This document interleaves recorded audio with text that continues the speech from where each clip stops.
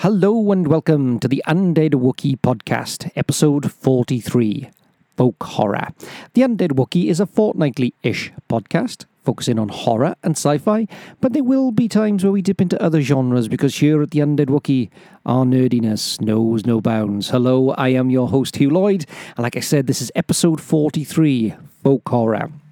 Now, this episode runs longer than our normal episodes, and we're going to be looking at three films in particular, which we feel highlight the genre best. We're looking at Witchfinder General, Blood and Satan's Claw, and The Witch.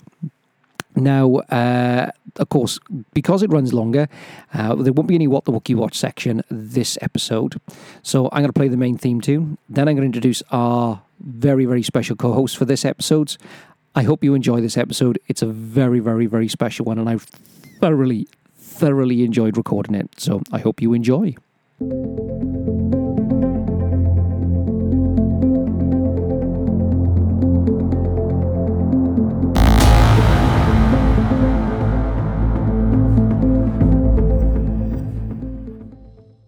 And, ladies and gentlemen, or should I say, brethren and sisters, I am joined on this day of our Lord by, just to give you an idea of, because obviously you can't see this, is I am in my full pilgrim Puritan regalia, including matching frilly collar and stovepipe hat. I say, that what I've done is I've just taken a traditional children's Welsh lady's outfit, and I'm wearing that. It's deeply disturbing. Deeply disturbing. It's more Leatherface in Texas Chainsaw Massacre Part 2 than Puritan. But I'm going with it. Now, I am joined by two very, very special guests. Making his long-awaited return, because last time, I think you were on, it was the Suspiria episode. And of course... That's correct. We've had a theme running. We've had a theme of witchcraft running for our appearances. Yes. Of course, we're talking to the lethal one, the only, Mr. Liam Jones. How are you, sir? I'm not too bad, thank you. How are you? I'm all right. I'm okay. Just adjusting my bonnet. And next to me is a man who's keeping up the long traditions of hangovers on this show. The one, the only, the mighty Jay. How are you, sir? I am surprisingly better than I thought I would be at this time of the... I was going to say morning, but it's not, is it? No. I'm very well, thank you. Excellent. Now, we were just talking off air, and we were saying, you kind of dived down a rabbit hole on this one. And, of course, we're going to be discussing The Witchfinder General. We are going to be looking at Blood and Satan's Claw, and then we're going to be looking at The Witch from 2015, and having a general discussion. Can you have a general discussion about folk horror? That is, it's quite a varied topic.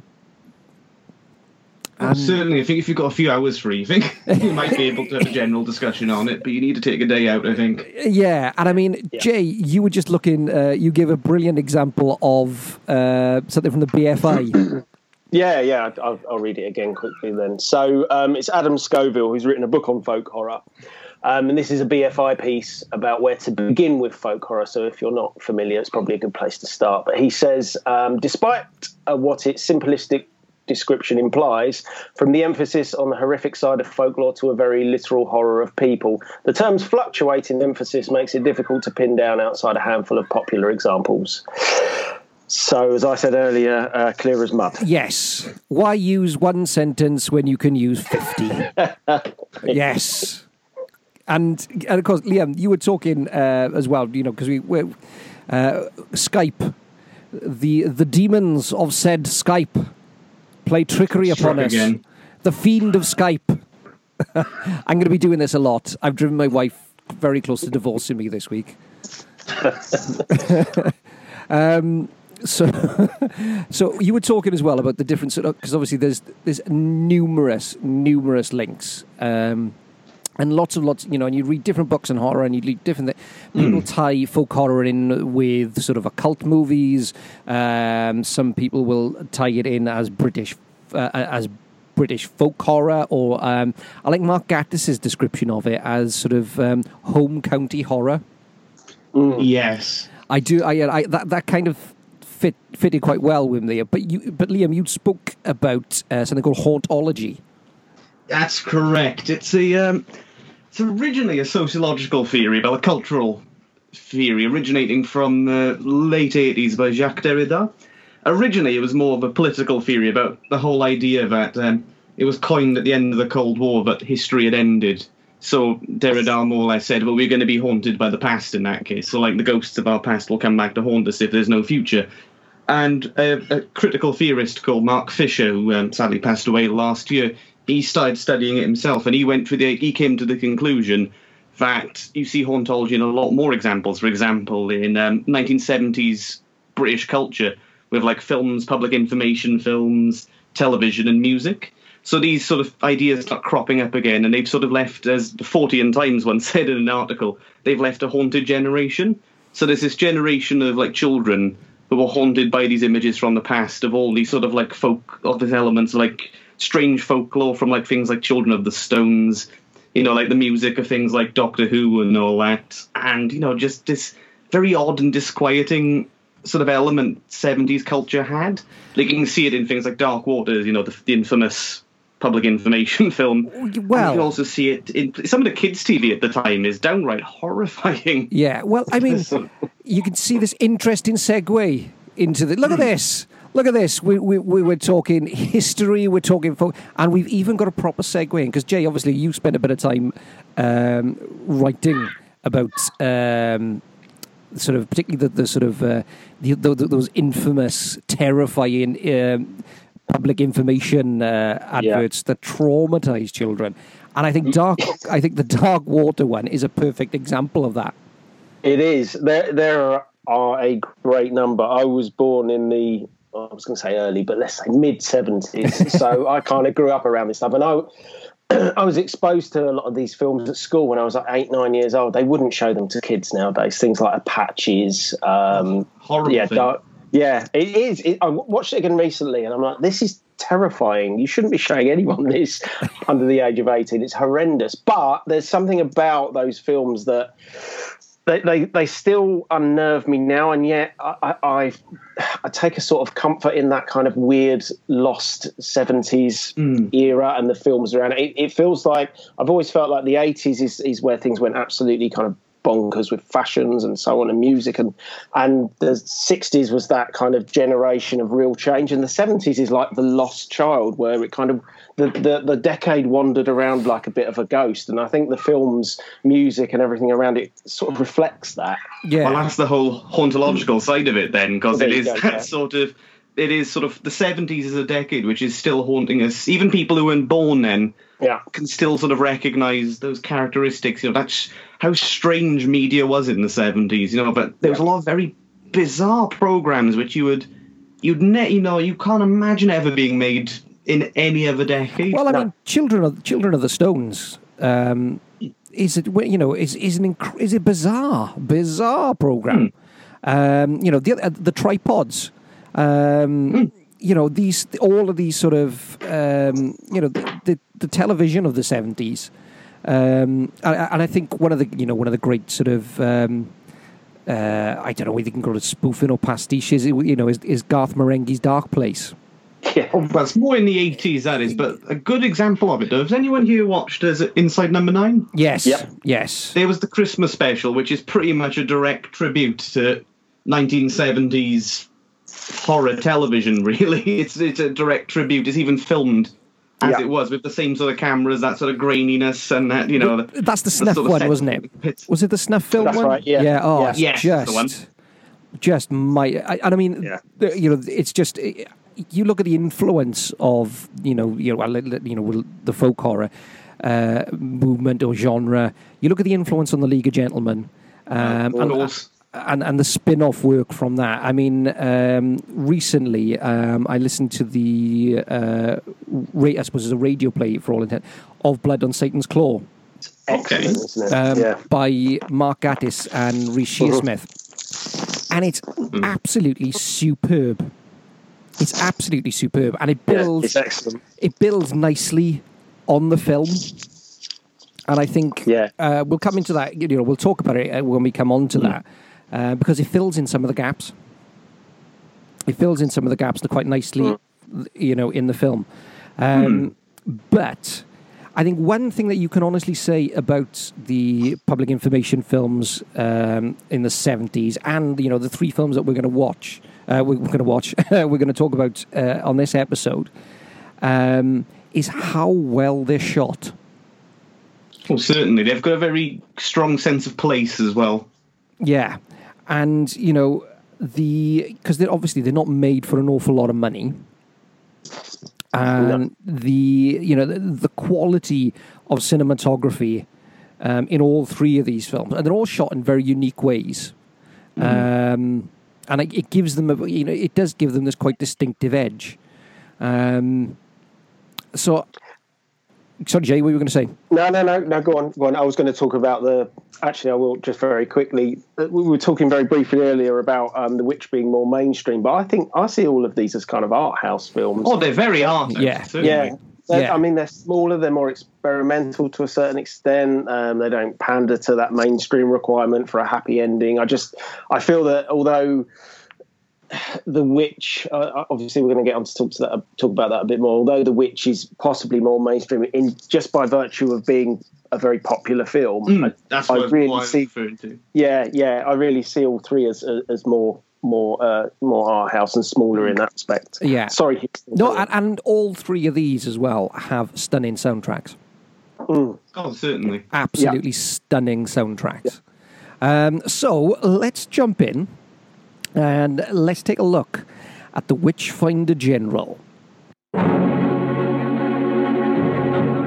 With the tranquility of rural England shattered by civil war, evil was spawned at a time of strife in the land. Take him, Stern. Look for the devil's marks upon him. Right. Help us, you two. Hounding the innocent in violence and terror, this evil man showed no mercy in the pursuit and interrogation of his victims. He was called the Witchfinder General. And amidst the horror of the witch hunt, a story of tender young love. Didn't your uncle just say you must early to bed? He did. And isn't he a wise man? He is. But even their innocence is cruelly corrupted by the vile touch of the Witchfinder General. My motive in coming here was to find the truth. Vincent Price is the Witchfinder General. Lust and greed were his only gods. The money from the magistrate. 9 guineas in silver. Good. Now we can leave. Ian Ogilvy as Richard Marshall. He stood alone against the forces of devilish destruction. And 'tis in thy sight, O Lord, that I hereby swear I shall not rest from the pursuit of his murderers till they stand before thee, ready to answer to thee for their sins. Rupert Davies as John Lowes. Master Marshall, welcome. Patrick Wymark as Oliver Cromwell. Amongst the most pleasurable aspects of victory, gentlemen, is the opportunity it affords to reward valor. It ranks almost with good food. And Wilfrid Bramble. And what line of business might you be in? God's business. Witch finding. Witch finding. Oh, that's nice. That's very nice. And introducing Hilary Dwyer as Sarah. Filmed in authentic detail and photographed with piercing realism against the actual background of peaceful villages and quiet countryside. Never has England looked so beautiful, yet been so violent. I'm your man friend. John Stern, they call me. Man's inhumanity to man portrayed on the screen so vividly that you flinch. So real that you too will fear the Witchfinder General.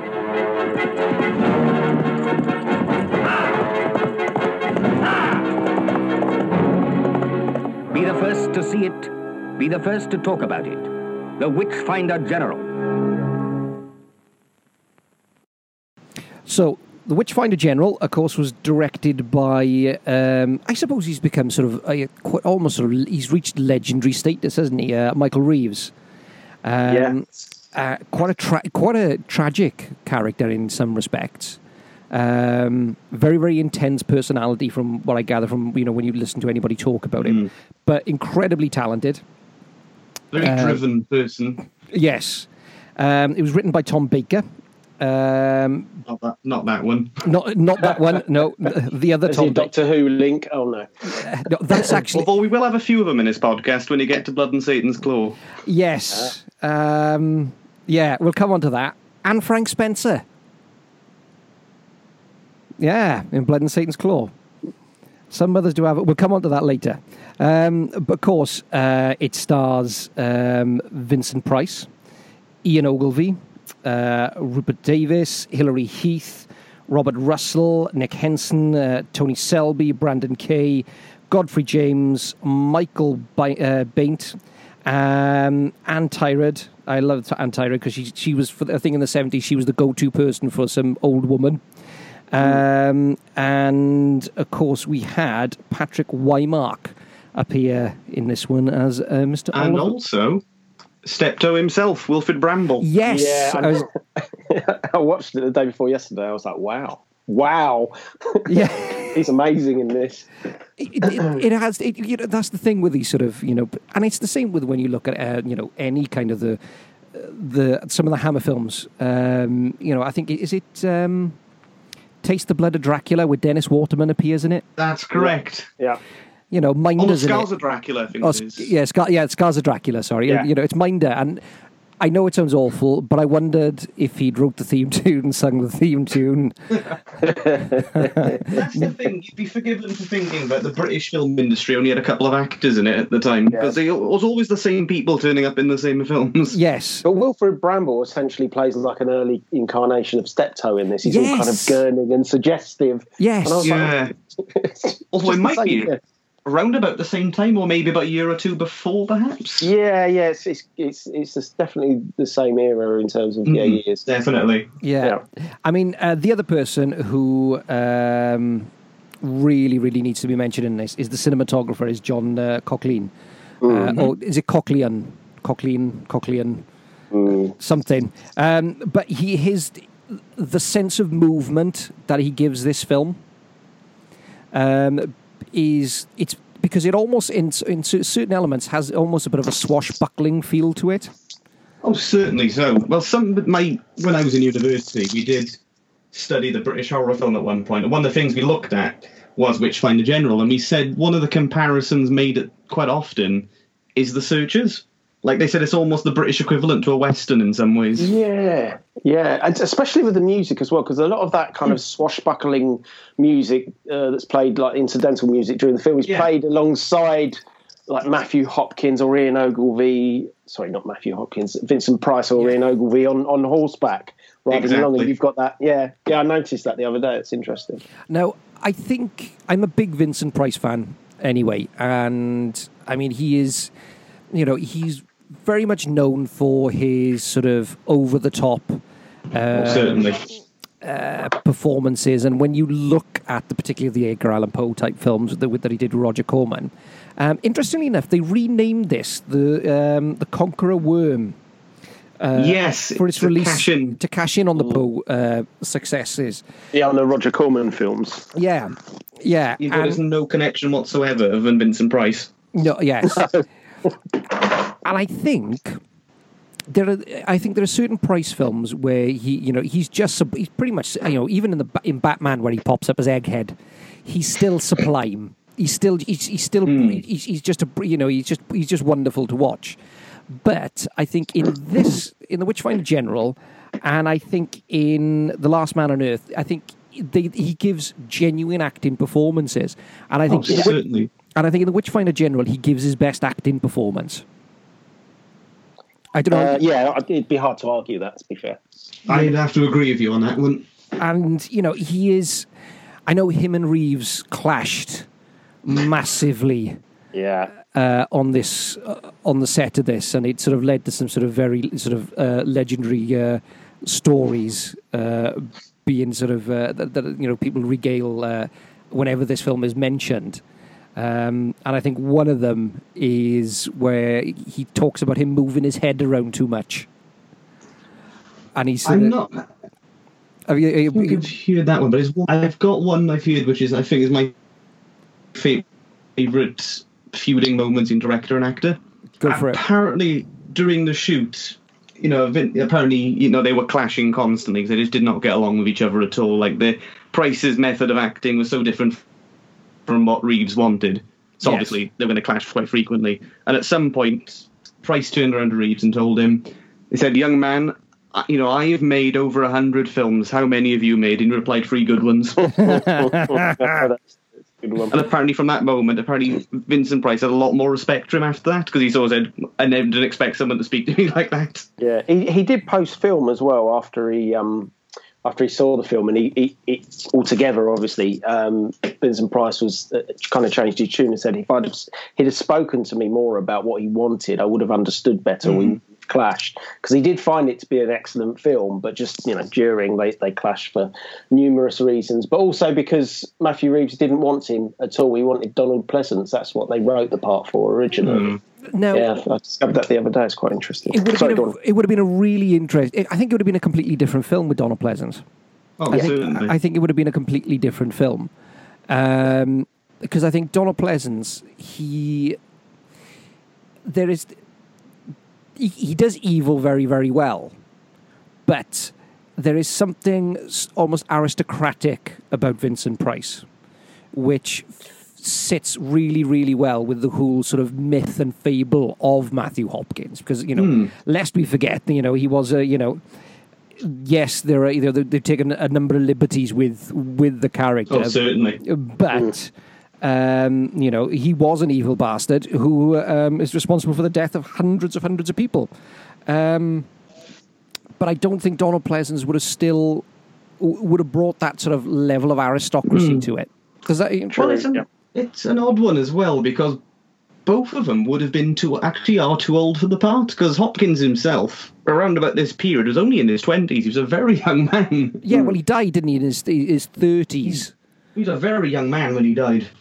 He died of consumption, which is not a nice way to go. However, there is a legend that he was tried as a witch as well, which I'm not sure is particularly true. But it's sort of, at least it's more historically accurate than Gladiator. Oh, I think that's or Pearl Harbor. Don't even start. So, Jay, how old were you when you first saw this one? I think I was actually I think I was in my 20s, to be honest. Which obviously was only 2 or 3 years ago. Of course, because what are you, 25 now? 22? 26. 26. Oh, sorry. No, I was in my 20s, so pretty late. I saw it on TV, so I probably saw a cut to ribbons version. And the first time I saw it, it was certainly shocking, but I wasn't that enamoured with it. It was only actually when I started to watch other films of the folk horror tradition before I knew what folk horror was, that I started to tie the pieces together. And there's something about the rurality of all of these films that I just find really unnerving in a really good way. Yes. It's hard to explain. It unnerves me, but I like it. I've no idea why. Yeah. Go on. We were talking about the sort of the rural, it being very rural and those type of things. And of course, me and Liam being entrenched in deepest, darkest South Wales. Where I live, there's semi-detached and terraced housing. My house backs directly onto a river, and opposite me is essentially an abandoned quarry. And then further up, I literally walk another, mile in one direction, and I'm on the side of a mountain. Wow. But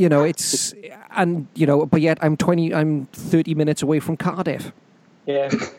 I'm kind of the same. I'm on the cusp of, like, one side I can get to London in 30 minutes. My garden backs onto some downs, and there's old kind of Saxon, I don't know if they're burial grounds or just an old Saxon homestead or whatever you want to call it. So there's a lot of kind of history around here. And so I can go and walk to the end of my road and cross a gate, and then I'm in fields and downs and woods and stuff. And walking by yourself, it's beautiful, but when there's no one else around, it's creepy. I did the fatal thing of listening to I took the dog for a walk and put the dramatisation of Blood on Satan's Claw on.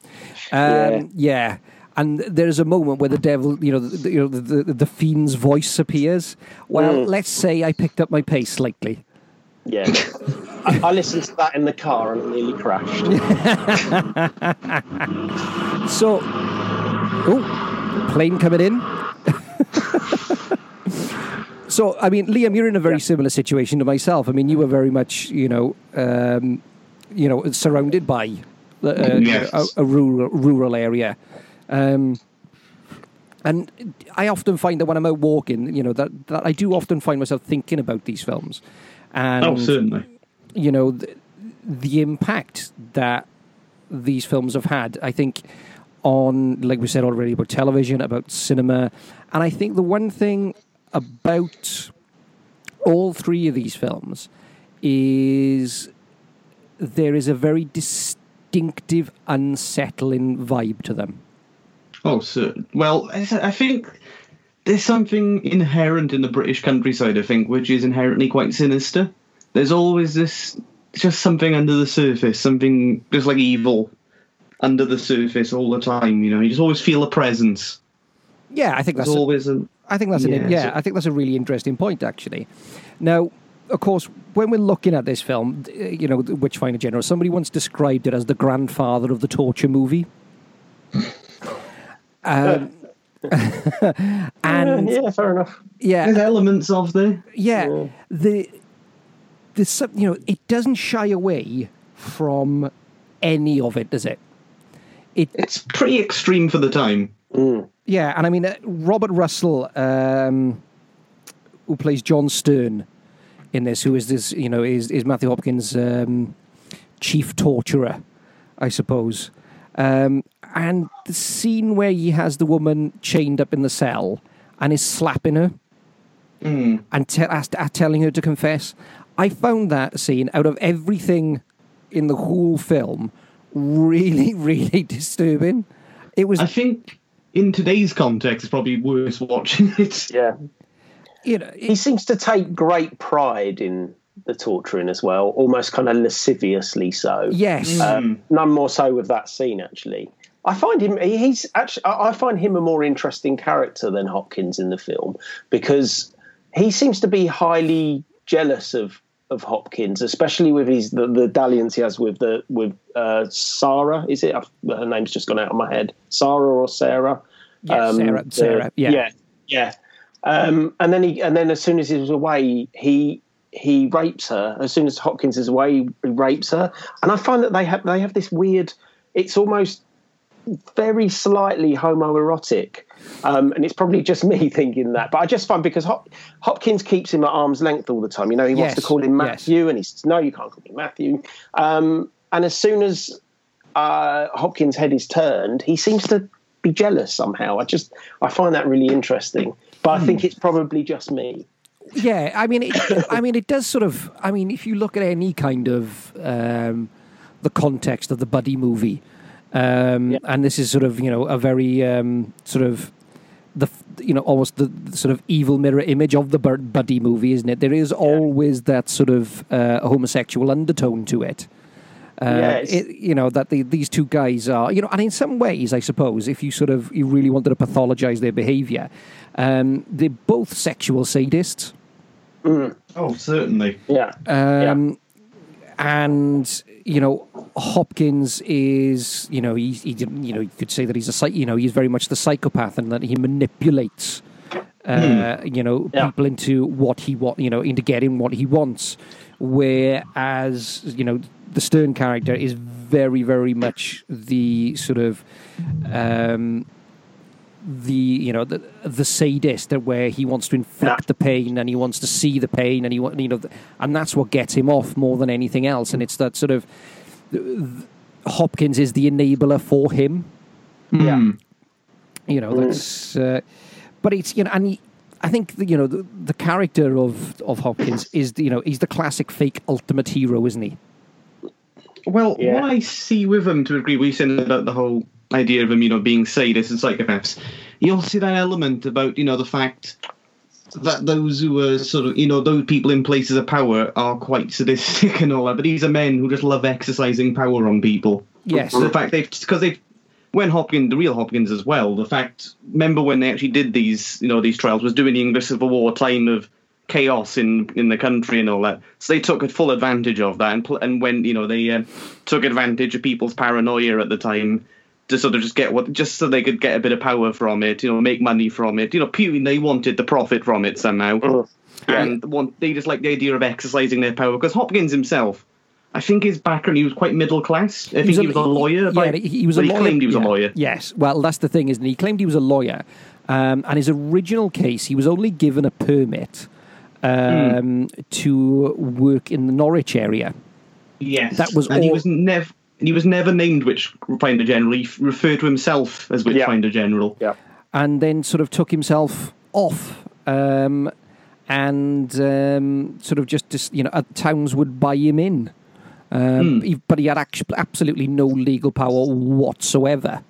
But there was no one there to really stop him, because pretty much there was a civil war going on. People were more focused on actually actually fighting it than sorting out this this strange bloke who was travelling around Norfolk. Well, yeah, I'm sure there's still a few strange blokes kicking about Norfolk, true. But it's just the same as round here. Actually, there's a few wandering around that you just think. Well, what was it? What was it once? I think it was Alan Partridge called Norfolk the Wales of the East. Yeah, yes, he did. What did somebody said? I think Russell Howard was asking the audience where they're from, and somebody shouted Norwich, and he said, "Hey, give me 6." So, yes, I think we've just lost a large portion of our listeners. On that bombshell. Yes. Now, Jay, when you're looking at Witchfinder General, what are the things that, besides obviously the torture that we talked about, what are the things that stand out for you? What are the things that really sort of jump out? I look at it, I try and look at these things a bit more thematically nowadays. I see it as it's a mixture of superstition, fear, religious fervour and corruption all working hand in hand. I don't think that Hopkins, I don't know anything about him as the real Matthew Hopkins. I'm just looking at it from the film perspective, but I don't see him as religious at all, and that kind of really jumped out at me. I see him as he doesn't practice what he preaches by any stretch of the imagination. Like when he seduces Sarah. Yeah. The lines I wrote down was he says men sometimes have strange motives for the things that they do, as a way of kind of excusing what he does, as if to say to her, you wouldn't understand, it's fine, just move along, I'll do what I want.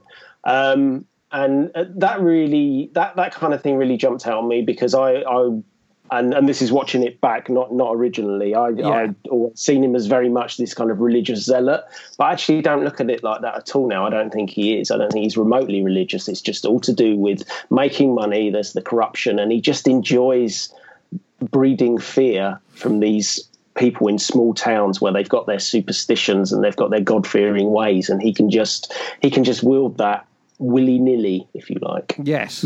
Yeah. I mean, and Liam, what are the things again for you that sort of, because I know we've touched a bit, earlier on when we were talking about corruption and those type of things. What are the things that stand out for you? Well, if you put it in the context of when the film was made, because let me try to remember what the year was. Is it 66 it came out? 67, I think. Round about 67. Yeah, around that time. Anyway, yeah. Mid to late 60s. Shot in 67, released in general release in 68. 68, okay. Well, thank you, IMDb. 68 is a particularly significant year if you think about it. Yeah. Because at the time, everyone thinks 60s is a great period of social upheaval and, great changes in society. And 68 in particular was that year where things really kick off. Because at the time you've got the sort of, in France you've got the students are rioting, and in America you've got the peace movement, in Britain you've got some of the hippies as well. Yes. And in a way you could see for people like Hopkins kind of represent the reaction against that. That's sort of those people who are the sort of, the alleged moral guardians or the sort of purveyors of the sort of faith.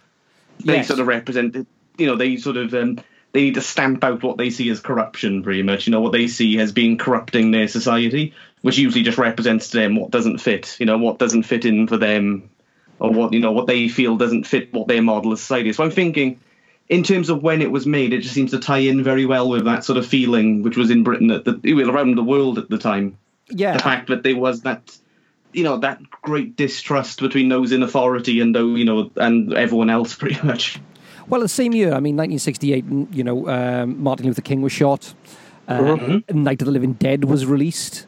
The Vietnam War was at its worst, probably. It was at its, it was at its peak. You had the, I think you're throwing about the Tet. The Tet offensive, I think, was 68. Yeah, you had the riots in Paris. There was in Italy as well. Yeah, you had riots in London. It's all, and again, I think horror and science fiction are wonderful mirrors to what is going on, and I think you're able to tell far more. You're able to tell more stories via this way than you would be just straight up. You're able to make far more social commentary in this context than you would be, if you were just sort of taking the more sort of direct route. And I think it's far more palatable for people to sort of take that kind of message on in this form. Of course.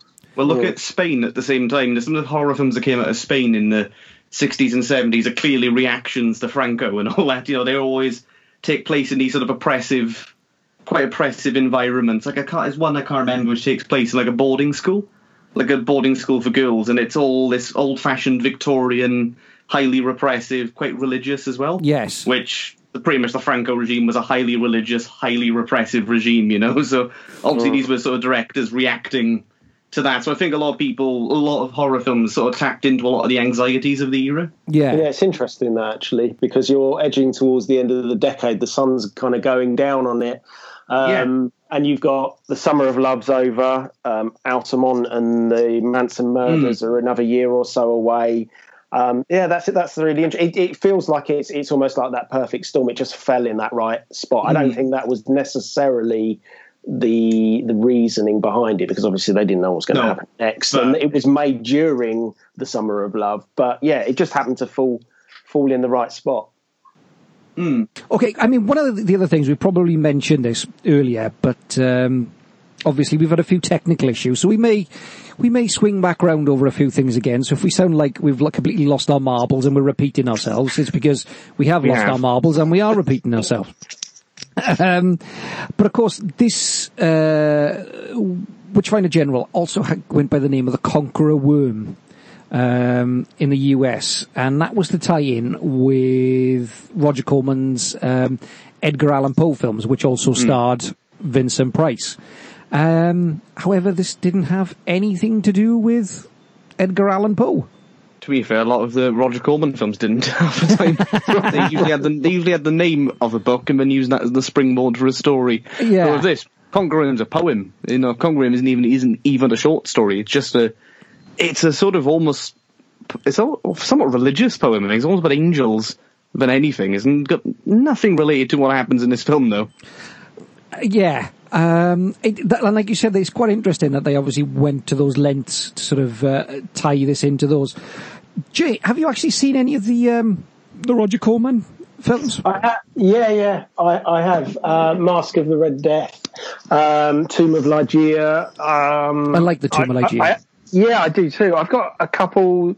There's the Haunted Palace, I believe, as well. Palace, what's the other one? There's also Pit and the Pendulum. Pit and the Pendulum. There's one more, and I've got it on Arrow Blu-ray, and I've had it forever, and I've not watched it. I know they did one of them where it was actually an adaptation of a H.P. Lovecraft story, but it was billed as Edgar Allan Poe because he had more, the name of Edgar Allan Poe has a bit more pull to it than H.P. Lovecraft, because nobody knew who H.P. Lovecraft was at the time. Well, I'm a massive fan of Lovecraft, and obviously, Stuart Castle has done sort of brought various adaptions to the screen for Lovecraft. However, have you seen the black and white Call of Cthulhu? Oh, the silent film they made. It's so good. It's so good. Good, but with Lovecraft, he's one of those writers who I don't think we've reached the perfect adaptation of his work, because I feel with him, doing a direct adaptation of his work in a way does it a disservice in a way, because I think one of the keys of his work is the feel of them rather than what happens in them. Yeah. I don't think we've had a director who's really captured the same feel of the books. Yeah. Like, I think because I think even just depicting the creatures sometimes kind of goes against what the books do, because a lot of times the creatures are almost unimaginably weird and all that. Yeah. So I think there is more. I think with Lovecraft there is that you need to capture that sense of hopelessness and that sense of, but the characters will come out of this either dead or insane or worse. And the other thing, I love Lovecraft, but he always, and it still makes me chuckle, he always had this amazing ability, because the characters would always continue to write. When they're being chased after by something. Yeah, I can hear it coming up the stairs. It's coming through the door. Yes. Where do you stand on it? Because he was a massive racist. Oh, he was a horrific. Yeah, he was a horrific racist. Where do you stand on that? The whole separating the art from the artist. He's an odd one for me, because I've always found it, especially in recent years, I've always found it a bit hard to sort of get back into him, because I learned so much about his personality. And this is even for the time he was quite extreme. Yeah. Even for the time he was quite considered to be quite. People at the time thought he was a bit Howard. That's a bit that's a bit that opinion's a bit extreme there. And he is a hard one. He's one of those some people I can sort of separate. There's some people I can't. And he's one I kind of flip flop on occasionally, and I don't know why. Sometimes later on in his life, he did come round. He started to, but he sort of died quite young. So in some of his stuff, he started to come round, and he led an incredibly sheltered life. Didn't he have like an abusive mother as well? Pretty much like an emotionally abusive mother. Yeah, and he was. I think if you today, I would. There's a there's probably a very strong probability that he would be diagnosed as being on the sort of autistic spectrum. There might be some sort of diagnosis in there somewhere. Because he's a very. But if you read about the, what they call, is it the Lovecraft Circle? Yes. Because if you look at some of the people he's surrounded with, there were a lot of people you'd be surprised he was interacting with. I can't remember the man's name. He was a young guy. He was a teenager at the time. Well, what would later have been. Didn't he help him get published in? And he also got him. He pretty much became the executor of his estate afterwards. Oh, who was that? I heard about that recently. I know he was William S. Burroughs' professor in university, but he was also, not openly gay, because he was a closeted gay man. Yeah. And I think Lovecraft was quite well aware of this. Even if you look at a lot of Lovecraft's work, he's incredibly homophobic as well. Yeah. And it's weird, but he had this friendship of a man who was quite obviously gay at the time. Yeah. I mean, I have a bigger problem in women. I have a bigger problem with like Edgar Rice Burroughs, though. Edgar Rice Burroughs had that sort of imperialist side. I have a much bigger problem with Edgar Rice Burroughs. And I mean, I've, read the first John Carter novel, and I did find that as a little bit like, it's getting into territory which is a bit dodgy. Yeah, I really don't know how I feel about this. It's a hard one. It's a really hard one. You start reading more about him, I think, when you go, don't like his character. I mean, the reason I asked the question is only because I'd just written something recently about films I hadn't seen, and one of them was Polanski. It was Polanski's Repulsion, and as I was writing it, I was thinking, hang on a minute now, this is an interesting character with the whole rape thing and whatnot. Yeah. And I was thinking, if I hadn't seen any of his films, would I watch them now, knowing what I know? And and then you get into the whole separating the art from the artist thing. So that's why I posited that and I asked the question. Yeah. I think there's a lot of commentary online, and then it went on to the Victor Salva thing with Jeepers Creepers and Clownhouse, and it got into really dark territory. But it was just, I didn't realise there was such a swing both ways. Well, if you look at Poe as well, if you actually read about Poe and his own personal views, he had some quite nasty opinions. Yeah. He had a sort of belief in what they call the natural aristocracy. Like, he was a strong believer in people, there were certain people who had to be above everyone else, and I think he sort of had very sort of racist opinions. I know it's 19th century and all that, so but even he was quite unpleasant character if you do read about him. There's a lot of these people are very, very unpleasant people. The one who really surprised me, though, who came out actually coming out a bit better was Robert E. Howard. He just happened to be bonkers, though, didn't he, really? Well, but the thing with him was, though, he was notable because he was a friend of Lovecraft, even though they never actually met. He was one of the only people who called Lovecraft out on his opinions. In their correspondence, he did sort of call him out quite often and say, actually, I love the story about how he came up with Conan. How was that? I know he was very proud of his Irish roots, I know that. Yeah, but he was sat at his desk. And I think he may have had one or too many to drink at the time. And there was this massive, thunderstorm going outside, and then he sort of, in some kind of fevered, drunken dream, he turned round and Conan was stood over him, holding a massive axe, and said that you must write this or I'll cut your head off. And then he's just stood there, furiously sort of writing, the first Conan story. Which we laugh at that, but then James Cameron had a similar sort of moment, didn't he, where he was undernourished and sort of trying to furiously edit Piranha 2 that had been taken off him, and then he ended up tripping balls about a sort of an exoskeleton robot chasing him. So anyway, we've tripped down some kind of rabbit hole earlier on sort of a Corman, Poe, Lovecraft tangent.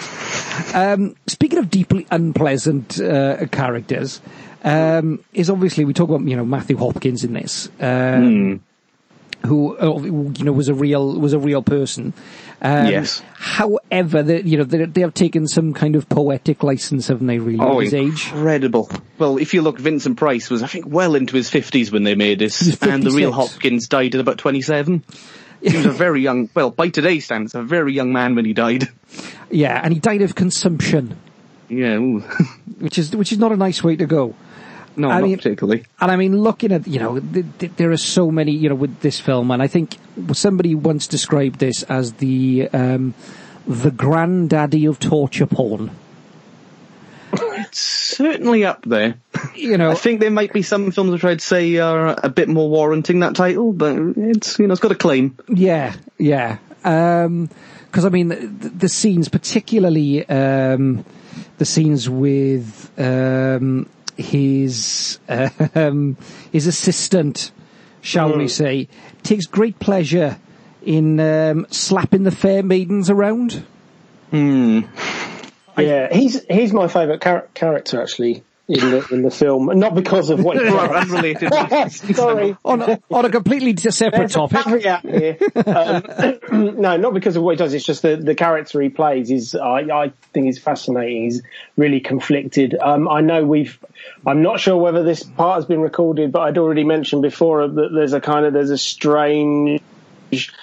I think anyway, like a strange homoerotic thing going on between the two, which no one I think agreed with me about before, but I'm going to stick with that. One of the things I will say though, separate to that, is Robert Russell, who played the character of John Stern. Apparently his voice was so high pitched that they had to dub another voice on. I didn't know that. It does look a bit strange when you do see him speak sometimes. It does look a bit odd, so I think that doesn't look right. That voice. Yeah, there's a guy, an actor called Jack Lynn, who apparently was also the innkeeper, or an innkeeper. I don't remember him at all in the film, but yeah. So that's kind of disappointing. When I realised he had a high pitched voice, I was like, oh. I don't think it would sort of come across with it really. I mean, and it may, that really, because he's a very gruff, dirty, sweaty, sort of very rugged, manly type character. He's a very Sancho Panza looking character. and if any character deserved his comeuppance, it was him. But although he gets stabbed in the frog in my throat. Although he gets stabbed in the eye, I think the real character lived on and ended up retiring later on somewhere on a farm or something. So he never got his comeuppance at all. Died in 1670s. He died a long time afterwards. Yeah. I mean, Robert Russell actually, he's got 83 credits to his name. 83 credits. He died in 2008. And I think he was working pretty much right up until the sort of early 90s. And he's done everything, like I say, from Ivanhoe the TV movie. Very prolific television actor, by the looks of things, as well, looking at his credits now. Yeah. Bedazzled, the original version, Inspector Clouseau. Yeah. Doctor Who, Space 1999. Blake Seven. Oh, God. I love Blake Seven. So do I, but horrible costumes. There is nothing wrong with a tinfoil hat. No, not at all. Carry On Loving, I see. So I guess everyone of that era would have been in a Carry On film at some point or other. I mean, we touched on this last time where Liam interestingly brought up Robin Asquith. And and it's only dawned on me afterwards, because we've had a bit of time to digest some of this, is Liam's knowledge of British sex comedies is... second to none. It's second to none. Yeah, I'm quite uncomfortable. I wish I didn't know as much. No, just for context, it was originally it was a module in university, believe it or not, that we did the British cinema, and one lecture was on the British sex comedy, because the thing we were focusing on is what were British people watching in the cinema in the 70s. And we pretty much established it was Hammer horror films, or the last of the Hammer horror films, and sex comedies. We did a whole lecture of just watching. We were just talking about Carry On films, and then briefly talking about the Confessions films, sort of trying to get through those as quickly as possible. And I mean, what is interesting about the Witchfinder genre is, there's a common misconception that it is a Hammer film. Oh no, it's Tygon, is it? Yes, Tygon. Yeah. They were kind of one of the companies which sort of sprung up to sort of compete with Hammer, but they never quite got the same sort of level of fame. Yeah, because AIP were the American backers for this, and hence why they got Vincent Price. And of course, we talked before, didn't we, about sort of Michael Reeves and Vincent Price not always seeing eye to eye on set. And it's fascinating for me, because I think this is one of Vincent Price's best acting performances, and to see him in this playing this this narcissistic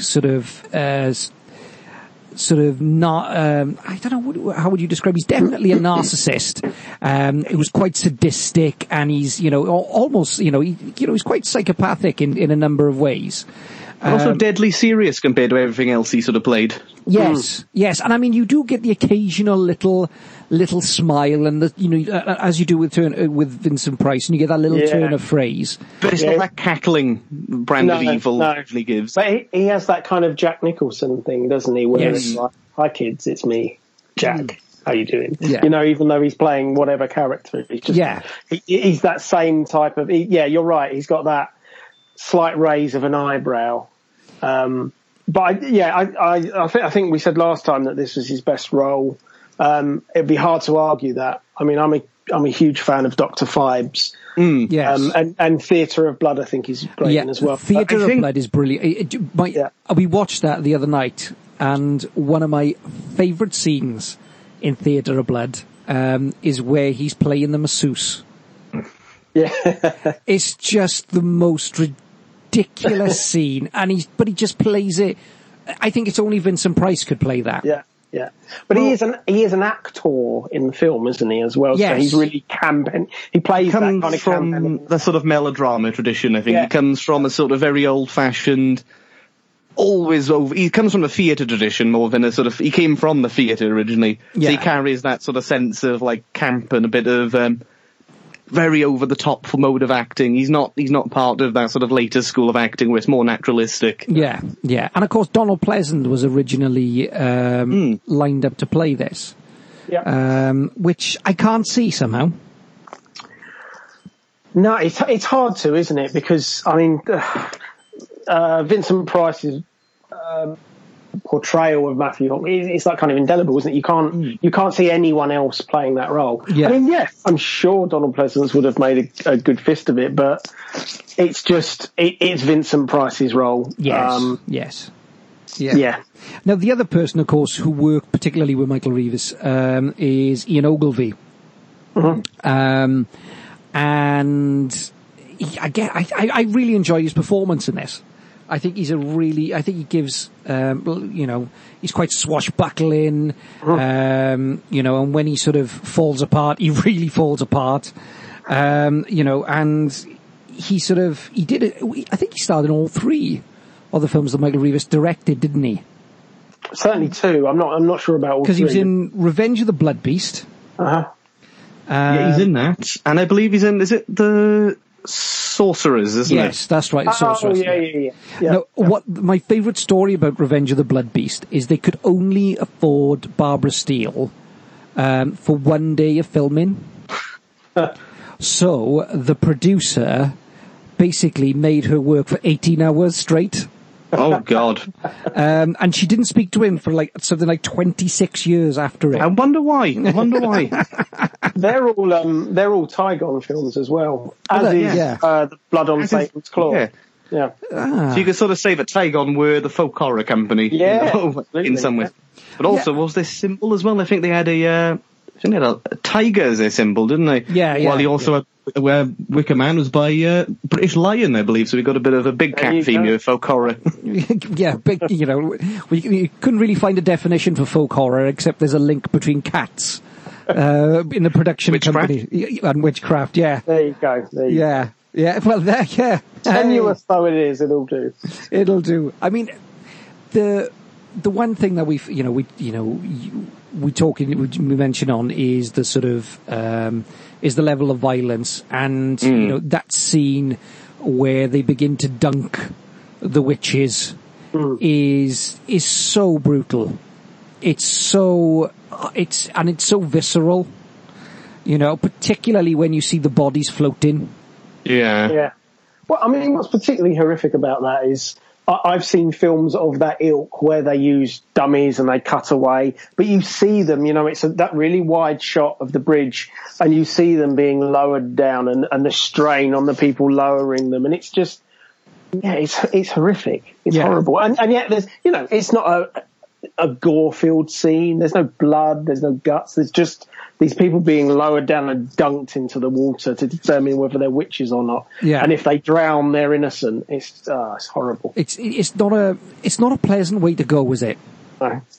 It's not a pleasant way to go in any way, shape or form.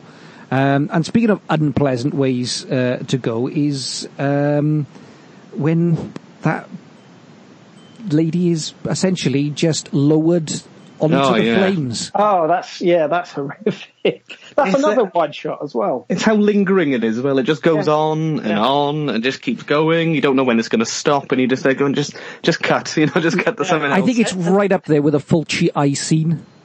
I don't think I find it as, because the eye scene, I can't, that's one of the things in films, anything to do with eyes in films, really, it is that thing which sort of sets you over the edge, that's where you sort of draw the line at. Yeah. That's the one for me there. But but it is a very, quite uncomfortable scene to watch. Yeah. Didn't you stop off for a cup of coffee there at one point, Jay? I did, yeah. Yeah, that's quite interesting, just because you can kind of sit in the market square. And I think I must have seen the film not long before, and I think that's part of the reason I wanted to go there, because I didn't even realise, and I was like, where are we? Oh, we're going to Lavenham. Lavenham? Yeah, he runs to the market square. Watch the burnings. Yeah, and it's just funny you watching people just wandering about, enjoying their day as they should be. You're thinking, wow, the things that happen here, fictional and real, and Cappuccino with a sprinkled chocolate, please. Lovely. Now, you could have made a killing if you'd been there during this period of time, in this period of history. Get your coffee, ye old coffee. Get your frilly collar on. You'd be away. It still would have been a novelty at the time, isn't it? It was a new world. Exactly. Marshmallows by the fire. Now, there were AIP, interestingly enough, demanded after the final cut that more sex be put into the film. This was for American audiences, right? Yes. Which I find bizarre. Yeah. So they were considered to be quite prudish, weren't they? They always tend to be quite tight with sense. Well, the Hays Code, I know the Hays Code was long gone at this point, but they were still a bit iffy on a lot of that. They had to go back and insert more boobies and a bit more loving.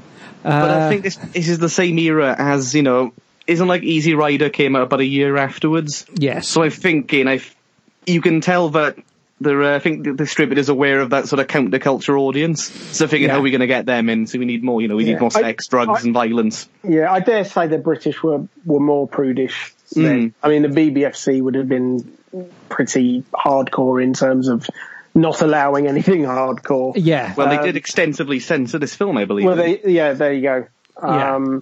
I mean, Michael Reeves even wrote a letter, allegedly, to the BBFC, saying about how this film should not be cut, and it would be a travesty to cut this film, and sort of really went to town with it, and they still demanded cuts. But the one thing that did save, apparently, part of this is that one of the people working at the BBFC time was a distant cousin of the director. So they do think that there was a little bit of nepotism involved. Yeah, there, I think the name of the British censor was a guy called John Trevelyan. I think he was his name. Right. Yeah, that's him. And they were apparently they were cousins. So there was a bit of background going on. But it is, this is a brutal film, and it pulls no punches. And there's a lot of the sort of, you get a lot of the Kensington gore, as you said, in the past. And I mean, and there's something about that. I watched what was I watching the other day? I think it was Taste the Blood of Dracula. And there's something about that it fits with this time period. Yeah, I think the 60s and 70s, I think they were trying to amp up the violence, because if you look at screen violence around about this time, it was being amped up. Look at, Bonnie and Clyde was infamous for having such a gruesome ending. Also, the year afterwards, The Wild Bunch has got one of the bloodiest scenes in, the history of the time. So I'm thinking they are trying to they want to amp up the violence, a lot of these film companies, because I think the audience wants to see more of it, they want to see more gore. Yeah, I agree, and I think the Kensington gore is just it's trying to make that blood look as lurid as possible. On the screen, if you had blood the colour of blood, it would be quite dark, and I think it's just to make it really stand out, to really shock the audience. Yeah, and I think that's where that comes from. Yeah. I think because it originally comes from the stage as Kensington Gore, doesn't it? Yeah. It's originally, so on stage it's going to stick out more than if you use realistic shades. Bright red blood, that's going to stick out on, if someone with a white shirt or something like that, that's really going to stand out. Yeah. And they just took that to the cinema and just thought, that looks great. It looks great on film, from our perspective, from our perspective now, obviously, we're like Kensington Gore, it's a bit passé and it looks silly, but... Quite camp. It's got a camp value to it. Also, if you bear in mind at the time when that was first kind of applied to cinema, viewers hadn't really seen anything in the way of blood on the screen. No, not at all. Not at all. I mean, if you think about some of, when you go back and you look particularly at some of the early gangster films, a gun goes off and then somebody clutches their chest. Exactly. Yeah. And there's no wound, you can't see anything. Because I know the Hays, in America particularly, the Hays Code was so harsh. You could barely depict anything during the Hays Code. You could barely get away with anything. Well, and it sort of, and we go from that, and it's quite interesting actually, isn't it? We go from the, to virtually, no gore, to the Kensington Gore, and now we're on a stage where people are using CGI blood, which I've got to be honest is a pet hate of mine. Yeah, me too. I've never quite understood it myself. I've never understood the point, because it always looks jarring. It looks very. It never just. Something looks wrong about it. Something just doesn't look right. It doesn't. It just doesn't work, does it? No. And I'm not part of the anti-CGI brigade, because I think you can obviously do great things and all that. You just need to know how to use it properly. But with that, it just seems like a very bizarre use of it. It just seems like a very strange use of CGI. Yeah. And however, even though we've got the bright red lurid blood, it actually feels quite real. You know, when they're checking for the marks of the devil. Oh yeah. You know that. Oh, where they're stabbing the priest in the back. Yeah, that's a pretty shocking scene, yeah, because you can see it's not an ice pick, but it looks like an ice pick kind of going into the back of his, straight into his back, and you can see it going quite deep. That would have been shocking at the time, and it's probably the scene in the film which really makes me squirm. It's the bit that makes me squirm the most. Yeah. I agree. And it sort of really sets up Matthew Hopkins' character as the sort of, as the false hero, isn't it? Yeah. It really sets him up. He has come into this town as the sort of, the savior, when actually he is a con man. And he's just, and he is going to get his confession. And it's the fact that this poor guy hasn't confessed. Oh well, we've got to carry on until he does. It's a really, really dark film. That sort of. Just correct me if I'm wrong, because I've watched this film a couple of weeks ago, and my brain isn't what it was. But he doesn't commit any acts explicitly. No, it's all done on his behalf. Apart from the sex scene that you don't actually see, where he sees Sarah or Sarah. That's interesting. And I only thought about that after. And I was like, you look at him as the absolute villain, as if he's actually, his hands are covered in blood, but of course they're not at all. No. Because he never does anything. He just uses John Stern as his kind of conduit for that. And John Stern's actually almost like the brainless character who just perpetrates his acts, but it's really, I mean, I know we know that he's the villain of the piece, but that makes him even more villainous to me. Well, that's that sort of symbol of authority thing. A man who doesn't actually do anything, but he just gives the orders and people will do it for him. And that's quite scary. A man can command that much power over people. Well, and if we think, in comparison to, Blood and Satan's Claw, The Witch, in which we're going to speak about in a little while, there are no supernatural elements in this. However, none at all. But what we have here is the sort of the evil of man, the sort of, what happens with fanaticism and corruption. And how cruel, the cruelty of what that people will sort of, the lengths that people will go to, and they can create, that human beings are capable of creating far darker, more sinister monsters than any witch lurking out in the woods somewhere, or any, fiend being dug up from the field. Because it's sorry, go on. No, go on. I know. I was just going to say, it's like about how religious belief can be wielded in such a way as that it can excuse even the most heinous of atrocities against other human beings. Yeah. Sorry, go on. That was really kind of it. Yeah, no, see, that's a really good point. And my wife actually made a cracking point the other day, because we were talking about sort of folk horror and sort of, because but we're big fans of M.R. James and and folk horror in general. And she made a really, really good point, is that actually when we talk about folk horror, we talk about we think of it being sort of, the horror of the home counties and the dirt and the soil and sort of all folksy kind of stuff. But actually, at the heart of folk horror is folk, as in people. Yeah. The people who live in the countryside in particular, but there is something quite sinister about the countryside, especially, when you always enter like a village in the middle of nowhere. I think a lot of people do have that feeling sometimes that the locals have got that sort of, like I belong here, and I feel they're not making me feel welcome. And it is that sort of, and it is that evil, or what people are capable of. It's in the landscape, pretty much.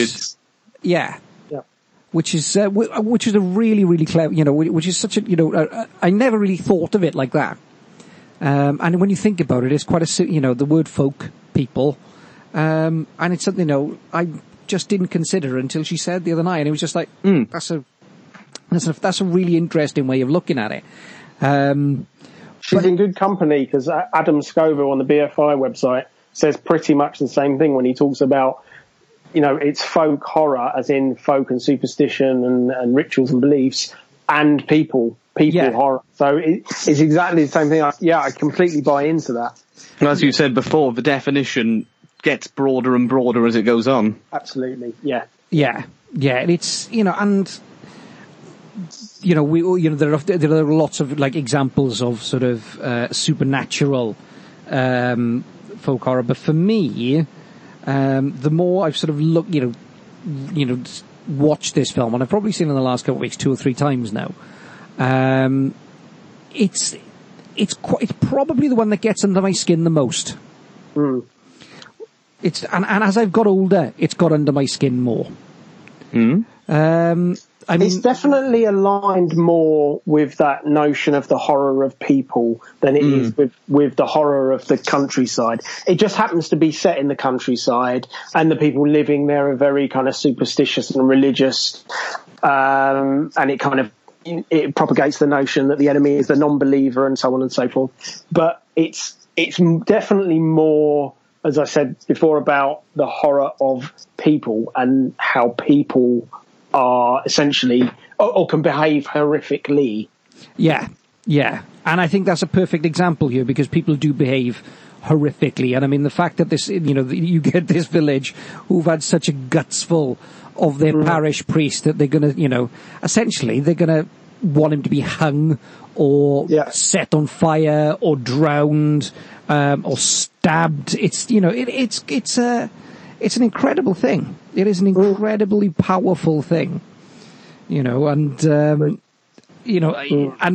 right from the off, where they're dragging that poor woman up the oh yes, and they throw the water over. It's just it's so dark.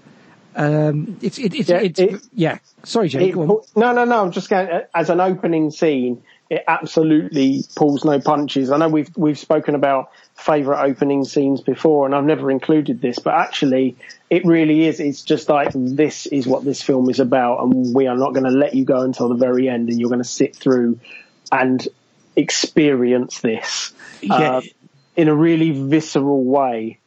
Yeah. Yes, very unrelentingly miserable the film is in some way. It's a dirty and very depressing film. It's a very grim film. And it could have gone another way with Vincent Price, but he's note perfect, which he has to be, because otherwise the film lives or dies on his performance. And if he got that wrong and he started to do the whole kind of, although we've alluded to the raised eyebrow thing, but he doesn't really. If he'd started to do that, then the film would have died a death, I think. Yes. I think if he'd played the sort of cackling Vincent Price, the sort of having fun, you're sort of enjoying watching him being evil. With this, you genuinely hate him. You genuinely hate him. Which is interesting, because he and Michael Reeves, I think we've spoken about before, they didn't get on. Oh, not at all. He was kind of left alone to figure out the character. And he said after, if I'd have had a better relationship with him, we would have worked better together if he'd have kind of directed me and said, this is Maybe it's better that they didn't. Yeah, I know, but it's interesting, because he said if he'd have told me what he wanted, then we would have had a better relationship. But because we didn't, that the film came out as well as it did is a miracle in itself. But you're right, because... Well, he did comment. He did say that it was his best performance. I think he did come out later on and say that it was the best performance he's given. Agreed. He did. He loved it. But it's just interesting that he wasn't well directed, and yet he managed to bring that out of it, and kind of be almost slightly insular. Yes. Yes. Well, I think that's sort of, one of the reasons it works, because I think another director relationship like that was, Werner Herzog. Yeah. And Klaus Kinski, famously friends, but hated each other as well. Yeah. And every film they did together, they argued, they threatened each other. Herzog threatened to kill him on one on one film. Didn't Herzog end up throwing himself into a cactus patch as well? That was a different film. That was Even Dwarves Started Small. That was apparently one of the actors had been hurt. And as a result, apparently he was so upset about one of the actors hurting himself, he stripped naked and jumped into a cactus. But with Kinski, you can sort of, the reason why the performances work so well is the fact they hated each other so much. Is there such a hostility to each other, but it fed into the roles? Because I think when they did Aguirre and the Wrath of God, That's the one I was thinking. Yeah. Kinski wanted to play the part as a raving madman, screaming and shouting, and Herzog wanted him to be quiet and a bit more subtle. So they kind of compromised, but not in the way Kinski intended. Yeah. So what they did, they'd filmed loads of takes of him ranting and raving until he exhausted himself, and they just filmed the bits where he was exhausted, and they used that as the final cut. So all the scenes of him in the film is him after being beaten down by Herzog, pretty much. You've got to love a clever director like that, haven't you? Another film they did was Fitzcarraldo, where some of the natives they use in the film actually told Herzog, says, "Oh, we can kill him if you like, and nobody will find out."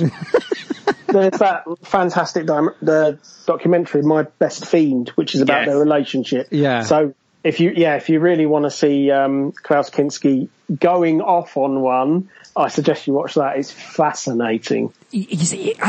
Klaus Kinski is a fascinating, scary person, lunatic, horrible person as well. Lunatic. He's a thoroughly unpleasant human being as well, but tremendously watchable as well. Oh wow, yeah.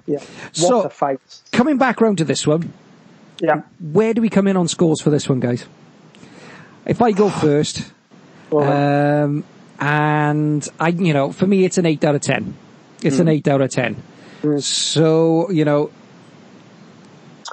unless you want to go first, Liam.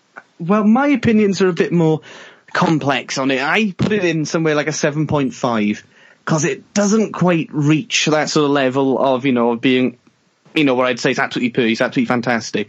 I think it's a great film, but I think there's some things that do let it down. I think sometimes it can be the sort of unrelenting miserableness of it weighs me down after a bit. It is quite. I find it a bit difficult to revisit it sometimes. Yeah, I mean, it's one of those films I find it hard to revisit on occasion. Yeah, it's not a feel-good film like Requiem for a Dream or... No, and I feel it's sometimes some of the elements don't hang together. Like sometimes the budget sort of rears its ugly head. Sometimes, like you can sort of feel the cheapness in a lot of it. And it's just one of those things. Like those little things that don't elevate it into the sort of pantheon of greatness for me. I think it's a good film. I think it's a very, very good film. But it doesn't reach that levels of being like absolutely fantastic for me. Yeah. That's fair. Technical issues aside, and I do agree actually, I think just reflecting on it over the past week or so, I think it kind of unwittingly ushered in that period of film that became more reflective of world events. Yes. And so, you've got the dark end of the 60s and into the 70s where you've got The Last House on the Left and so on and so forth, where they're kind of reflective of events like the Vietnam War. And horror becomes more cynical, I think. Yeah. And I think that this kind of ushered that in, and I think its place, therefore, is kind of, it's almost legendary status off of the back of that. Whether it's viewed by the wider world in that way, I don't know, but from my point of view, I was like, wow, I'd never really thought about it like that. And because of that, I'd be hard pressed to mark it under 8, I would say. Yeah. Like I say, the same as Liam, it's not a film you go back to very often. It's just not that type of film. But it is a great film without being a brilliant film. Yes. It's right there. It's just, it's like the prototype, almost like a prototype film for that kind of reflective horror that would follow it. I think that is a fantastic summation there. So we've got 2 8s and a 7.5. Okay, up next on the Undead Wookiee, we have got Blood on Satan's Claw. Is disturbed by the plow. The satanic essence of evil wreaks violent and revolting revenge. But it weren't human, sir. They were fur. Then it was an animal's remains. It were more like some fiend. And the evil grows quickly, attacking first the youth of the village and making them the devil's children. Ralph, look. Oh, God, I prayed I'd never see that again.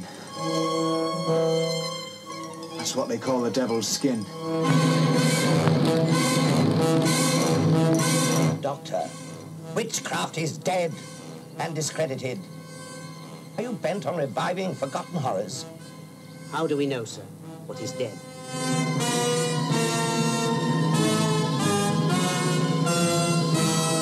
Blood on Satan's claw was like a horrible disease, highly contagious and deadly dangerous.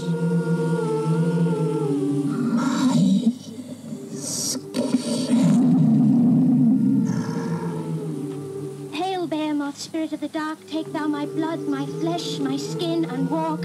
Holy Behemoth, father of my life, speak now, come now, rise now from the forest, from the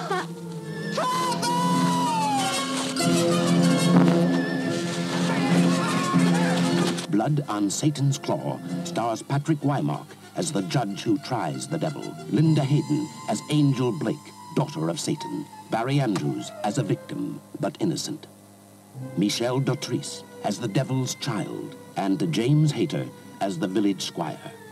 Thou stole my master's skin. Thou shalt pay with thine. Why, I think thou could be saved. These dogs know how to tear the devil's heel. Thou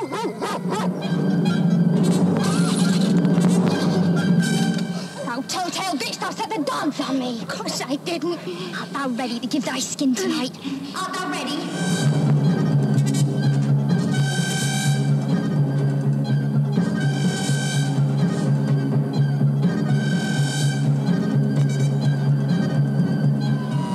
Blood on Satan's Claw.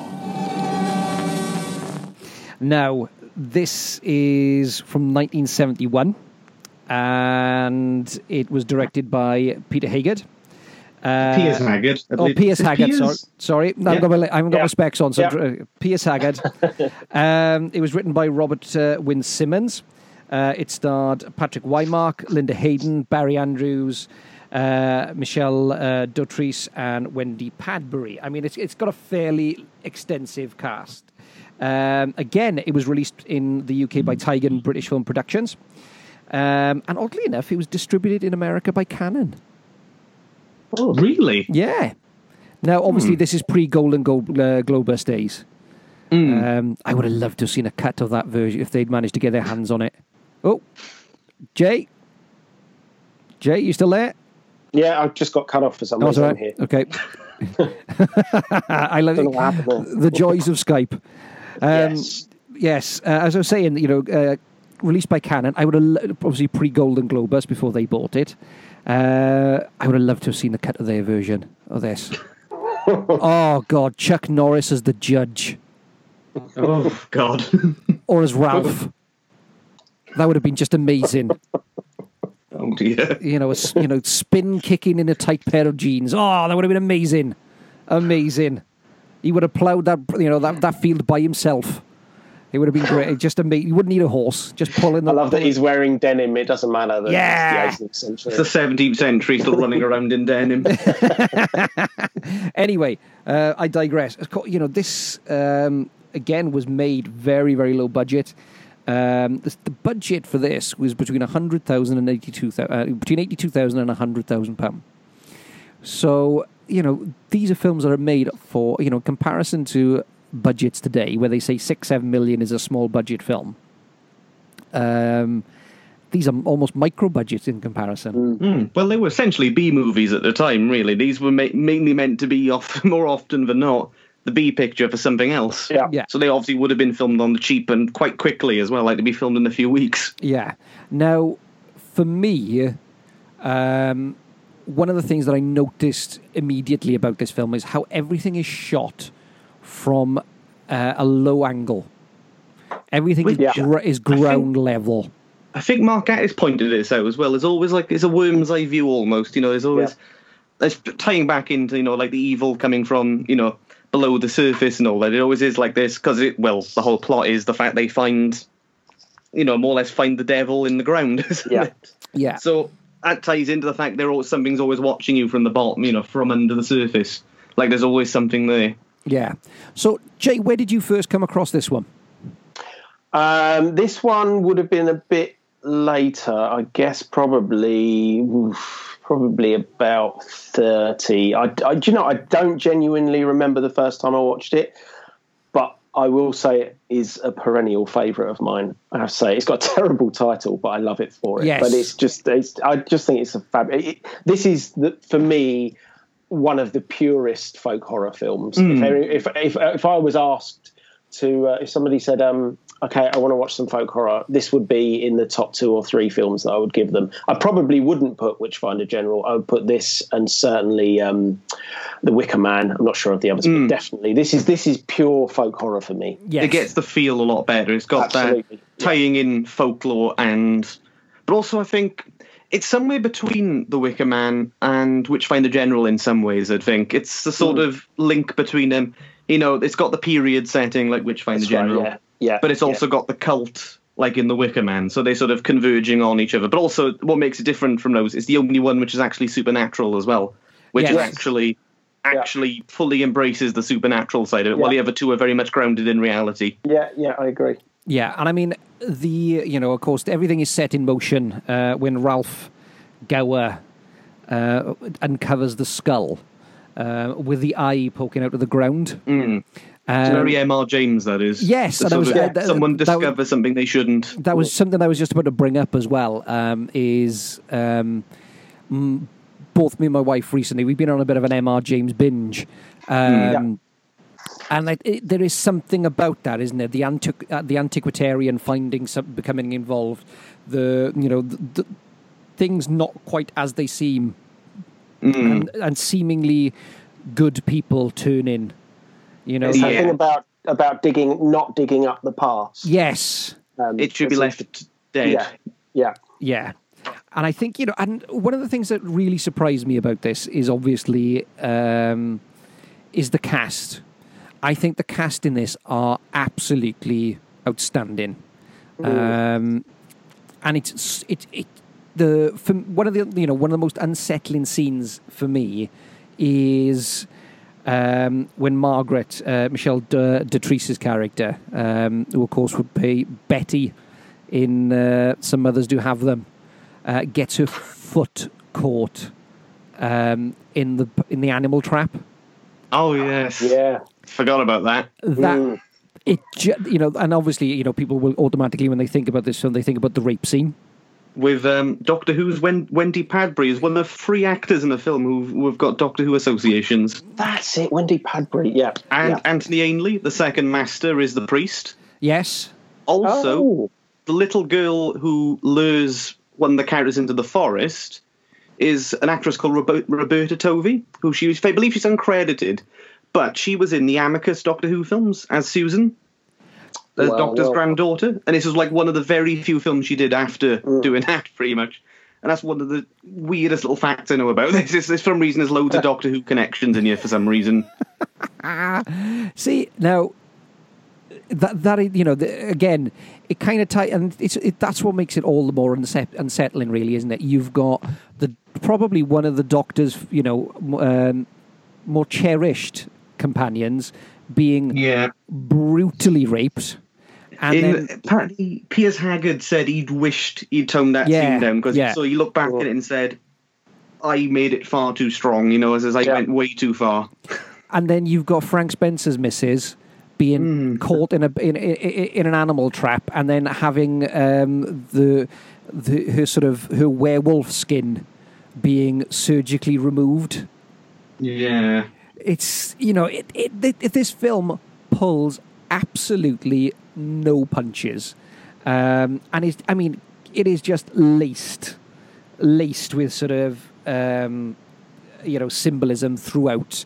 The idea of corruption running through the village, that whoever the fiend, and I love the fact that they describe it as a fiend, comes into contact with this, it's corrupted. And of course, we mentioned sort of Witchfinder General was shot in 1968. This comes out in 1971, just after the Manson murders. Yes. And we have this idea of young people becoming scary, adults becoming genuinely terrified of young people. I'd never thought of that link. That's interesting. Sorry, John. This is what Ian, you were discussing earlier, Hugh, before the podcast started, saying while Witchfinder General is a lot more like anti-authoritarian with its sort of the sort of like political side of it. Was it Blood and Satan's Claw is a bit more conservative in its sort of message. The fact that the heroes of the film is the judge and all that. It's the symbol of authority. Yes. Of like almost enlightenment authority and all that, sort of a bit more of an enlightened figure. While the villains are these sort of like pseudo-hippie sort of type characters. So it is almost a reaction to that sort of, the flower power generation, and also who were partaking in things like reviving like paganism and all these sort of old philosophies and all that, or bringing in like these new religions and all that. So it ties into like the Manson things. Well, in fact, there's now this deep distrust of young people. So it kind of I'm not sure if Haggard ever intended it, if that was ever his intention to sort of almost be a bit sort of finger waving towards young people a bit. But it is, you can sort of see elements of it in there. That sort of, we don't trust kids anymore because they're into all this like occult stuff, paganism, into their rock music, and they're getting naked, going into the forest and all that. How old would Piers Haggard have been at the time of filming? He was, I think, in his 30s at the time. I think I remember him being interviewed. Yeah. Yeah, and he did say apparently he was kind of connected to that generation a bit. So he had a lot of those sort of ideas in him, but I think a lot of it wasn't intended that you'd have sort of a more conservative message to it. Yeah. I suppose it's Robert Wynne Simmons' script anyway.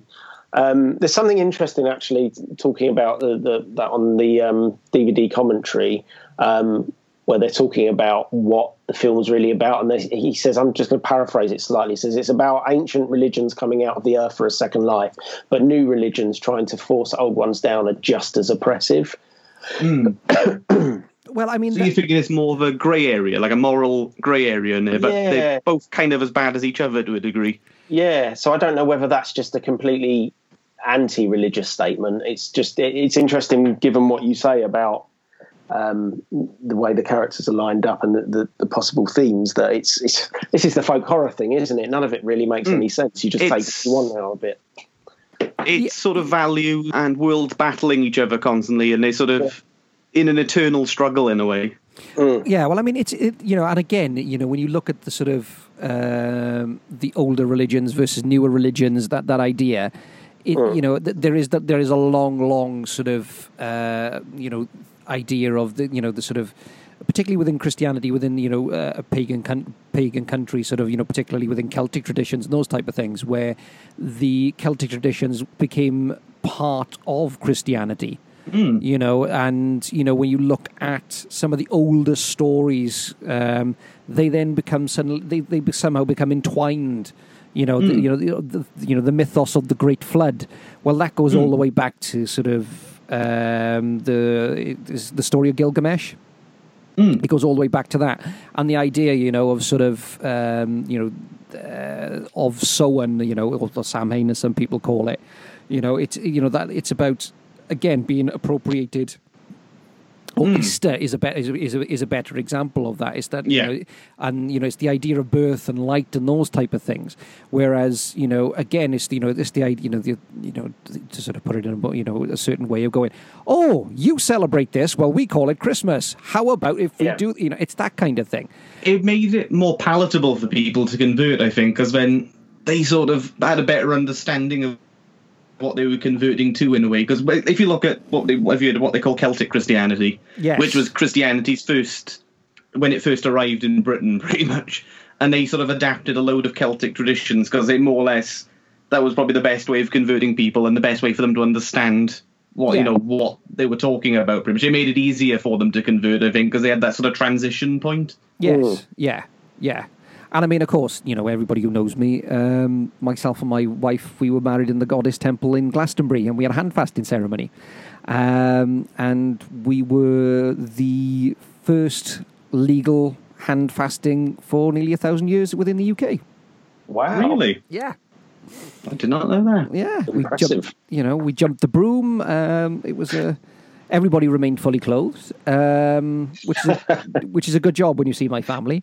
But we had a pagan wedding, and we were the first. That's the thing about Britain as well. Somebody, I can't remember who it was, once said that all British people are pagans at heart. There's always that pagan element in British people. just left behind. The fact we've kept loads of those traditions, like the fact there's like the maypole is still used in loads of different places and all that. Yeah, and I mean, you look at costume, when people dress up for the maypole, you'll always see a green man kicking about. Yeah. And often these people are not pagans themselves. They're not they don't have any belief. Some of them don't have any religious belief at all. Some of them might even be practicing Christians and all that. Yeah. But it's just remained part of the sort of DNA, the sort of fabric. It's it's like I said, it's part of the countryside and all that. It is just sort of there. Yeah. I always find it fascinating in the US, for example, where it's largely Christian, and yet they'll celebrate Halloween with real fervor. It's like one of their big holidays of the year, and I'm like, do you more so than we do? Yeah, absolutely. And I always find that bizarre. It's great. I mean, I love Halloween as much as the next person, but I just find it strange that they do that, because where did it come from? Where does it come from? Well, I mean, I think America is an interesting place, isn't it? In terms of when you look at sort of particularly religion, and I think Neil Gaiman really sort of hit on something with American Gods. It's this idea that religion, was people left Britain to take their very, very sort of their fervent belief. They took their Puritan beliefs with them because they felt that they were being oppressed there. They set up their own, they're found in this country, but they still bring those. There are still people who come to the country that bring their old beliefs with them, and then you get this melting pot. So that's why I think they celebrate. So you get not in the truest sense. There's the Irish influence coming in, I think. Yeah, and you don't get that true. They don't. They celebrate Halloween for candy and horror movies and dressing up and those type of things. Whereas it is it's the idea. Sowing is about marking the end of the harvest season. It's this sort of it's the beginning of winter. It's essentially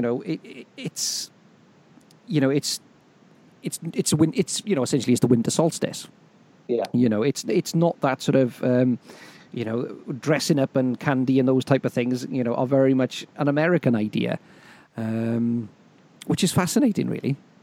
It's true how you can take something and appropriate it, like the Christians with Christmas, for example, the festive season, the present giving, the feasting, the tree, all of those things that have become kind of Christian constructs, but of course they're not at all, are they? No, I just find that, it's quite interesting, isn't it? Yeah. And I mean, when we're going down the rabbit hole, though, aren't we? Again, yeah, see, it happens. It happens. And what's very, very interesting in this is where you look at the characters who are in authority within this film. They're not particularly likable. No, they're kind of sticks in the mud, to be honest. They're just these quite miserable, quite dull people. Patrick Wymark, who's the judge, at the beginning completely dismisses the whole idea, doesn't he? He's kind of an enlightened man. He sort of is representing the sort of, because this is supposed to be set around about late 17th century, around about the time of William and Mary. Yes. So about the 1690s around. Yeah. So they were new scientific discoveries and all. I think either around about this time or not long afterwards, Newton, the discovery of gravity and all those sort of ideas were sort of coming in. People were changing their perspectives on the universe. Yeah. So I think a lot of the old superstitions were starting to go.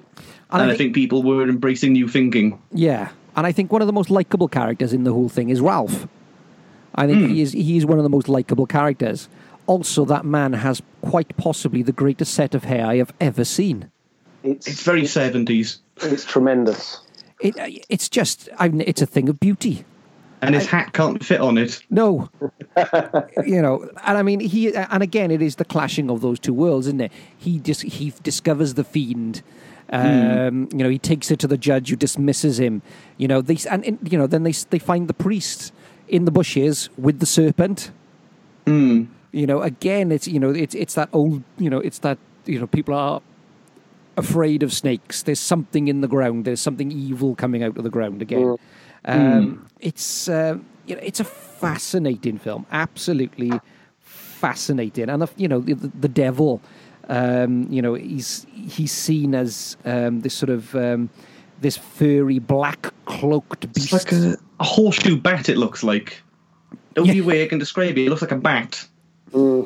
Now, Jay, obviously you sort of said about how much. What are the things for you that jump out on this one?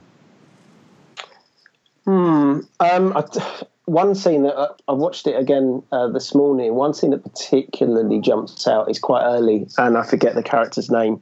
But she's in bed. She starts screaming, yes. And they hammer the door shut. But when she comes down the stairs and she smiles at, oh God, crikey, their characters' names are going out of my head. But she smiles. She does that really evil, slow grin. Rosalind. And then Rosalind. that's it. Yeah. And then you see her hand, and it's the claws, and they do look a bit silly, but and she puts those on the stairs, and then she wanders down the stairs. That grin is so unsettling. Yes, it's one of, for me, even though it's not a great action scene. There's no blood and gore. It's just that moment. She just stops and looks at him and smiles, and you know that things are not going to end well. I love that. Yeah, I think actually one of the things that really jumps out at me is something we spoke about earlier, where the camera's set low. Yes. And it's almost like we the viewer are watching. We're kind of complicit in this, and I wonder what part the viewer plays in this. We see these low angles where we're essentially the devil, if you like, looking out, and then we have these high angles looking down at, like, the rape scene, for example. And I always wonder, what part do we play as the viewer in this? Is it just that's just the best way to set up the shot, or is there something more to it? Do we play a part? Well, I wonder, is it the idea of disassociation? Is that we are as a viewer, we are just stepping back. And that we are watching everything fall apart around us, and that this idea that this corruption has taken place, that this community, this so-called tight God-fearing community has suddenly fallen apart, and we're just watching. I would have thought that if it wasn't for those scenes with us with the camera set low, because we're not really disassociated. Then we're actually we're complicit, aren't we? We're complicit in it. Yeah, and maybe it's that idea of are we for or are we against? Yeah, it's interesting actually, because if you look at it, talking about the elders as being sticks in the mud, and actually the kids being the more interesting characters, the ones that you immediately, unless you are an elder of that description, you kind of take to them because they're more interesting, they're cooler, they want to have fun, and then all of a sudden it kind of completely subverts that, and you're like, I don't want to be associated with them at all. No. They're evil. I want to be associated with the elders, if you like. Yeah, there's definitely that twist. I wonder whether the camera it makes it hard to sympathise with either of them to a degree. I think it sort of depicts them all as being kind of, I don't know, almost extremes of each other. Yeah, well, it's the old religion and the new religions. Knocking horns. And what's interesting as well, right at the end, where they have the shot of of all the young people, in amongst it, there's an elderly couple.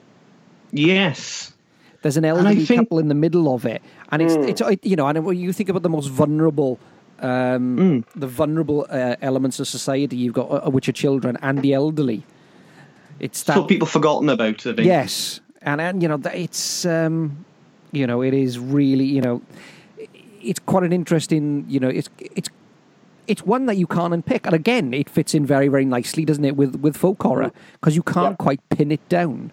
And I think the whole film feels like a nightmare, feels like a fevered nightmare.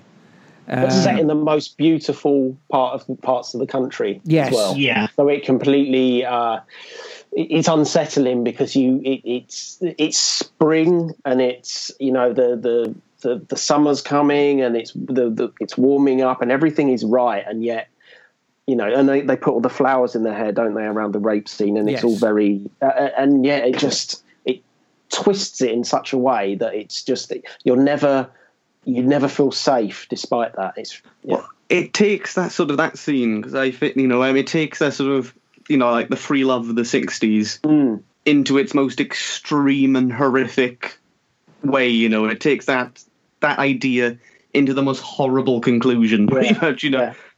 Yeah, So it's I think yeah, go on. it is that dark side of that sort of dream, of the sort of hippie dream. Yeah, it's that free love thing until one party says no, and then it's not free love anymore. Yeah, and it goes into something a lot more unpleasant. Yeah, and I mean, I think you've got, and I think that is epitomized actually by the character of Angel Blake. Yeah, because is she somebody who is an unwitting victim, or is she somebody who is very, very much part, or is she a willing participant? I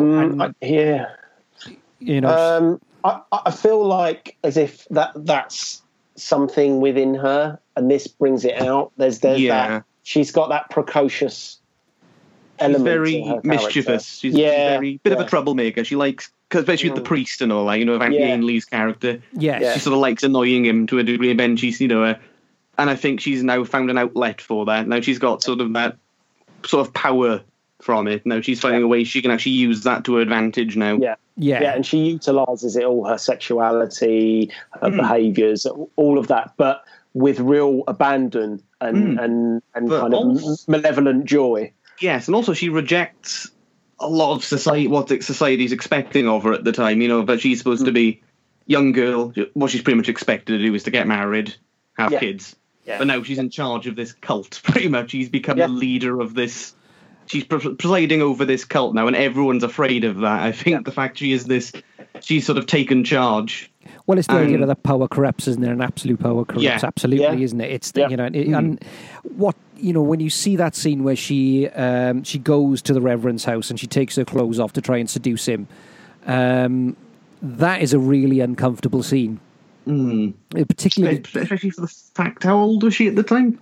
Well, I think the actors are older. I think they're all over 18. But she is played as being like about 16 at oldest, I think. Yeah. She is supposed to be like a teen. Well, what would have been? Well, they wouldn't have been teenagers at the time, but by today's standards, she would have been regarded as a teenager. So it is very uncomfortable to watch. Yeah, and that moment, Reverend Fallowfield, he doesn't really. First of all, he sort of there's no like immediate. Oh Christ, put your clothes on. There isn't that moment. There is not that moment. I think she's playing on his corruption. I think everyone's corrupt in some way, and it's something. If the right thing taps into it, I think we're all sort of all people are capable of doing horrible things. Yeah. I think that's true. Yeah.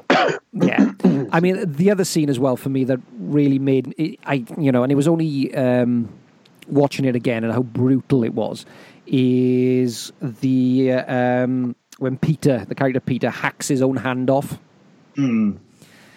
That's a pretty gruesome moment. And because he goes to town on that thing. He really goes for it. And then later on at the funeral where he just raises his stump. Yeah. That is just, it's just awful. It's just awful. That takes me back to when I first saw it. I'd first heard about it through that Mark Gatiss documentary. Yeah. And it did. I was quite interested. I was like, I'll seek that out. And I did. And I bought the DVD and I just didn't watch it for ages. Like, it just was on my shelf for a long time. Never really bothered. I don't know why I didn't bother watching it. It was just there, sort of gathering dust for ages. Then one summer, one of my friends came to visit and we decided to put some films on for the day. And I think that was the first film I put on. Yeah. Because I thought, I haven't watched it yet, so I'll watch it with someone else and all that. And there were some bits of that. They were looking in kind of shock in some bits of it. They were like, ooh. Because I think they were an experience of a lot of sort of older horror films. I think they were quite surprised how brutal it was for the time and how, she was quite, ooh, to some bits of it, like, that's a bit much. That's gone a bit, that's gone in places I didn't expect it to. Yeah, I mean, it doesn't pull any punches, does it? No, it's not as, other than the rape scene, I don't think it's as strong as Witchfinder General is in terms of the violence. But it's certainly quite visceral at times. Yeah, I think it's got more atmosphere from a kind of folk horror perspective. I just feel the atmosphere more than I do in the General. I think because it's Witchfinder General, so as we've already kind of covered, like bleak and depressing. It just doesn't. I don't know. I can't kind of give myself over to that as the way. It's harder to latch onto. Yeah. Now, the one thing for me that I did have a little bit of a chuckle of, where the judge comes back, and he's brought the reinforcements. So he's got these trackers with the dogs, and then he's not only has he come back, he's brought with him the biggest fucking sword I've seen outside of Braveheart. Oh, the claymore he comes in. He just comes in with, massive... and he impales Satan with it. Yes, it's huge. Kill Satan with a... It's massive. How on earth do you kill Satan with a claymore? Well, he had a good go. I know, but it's like, you've beaten Satan with a sword. Yeah, it's the biggest fucking sword I've seen. It's ridiculous. It's just huge.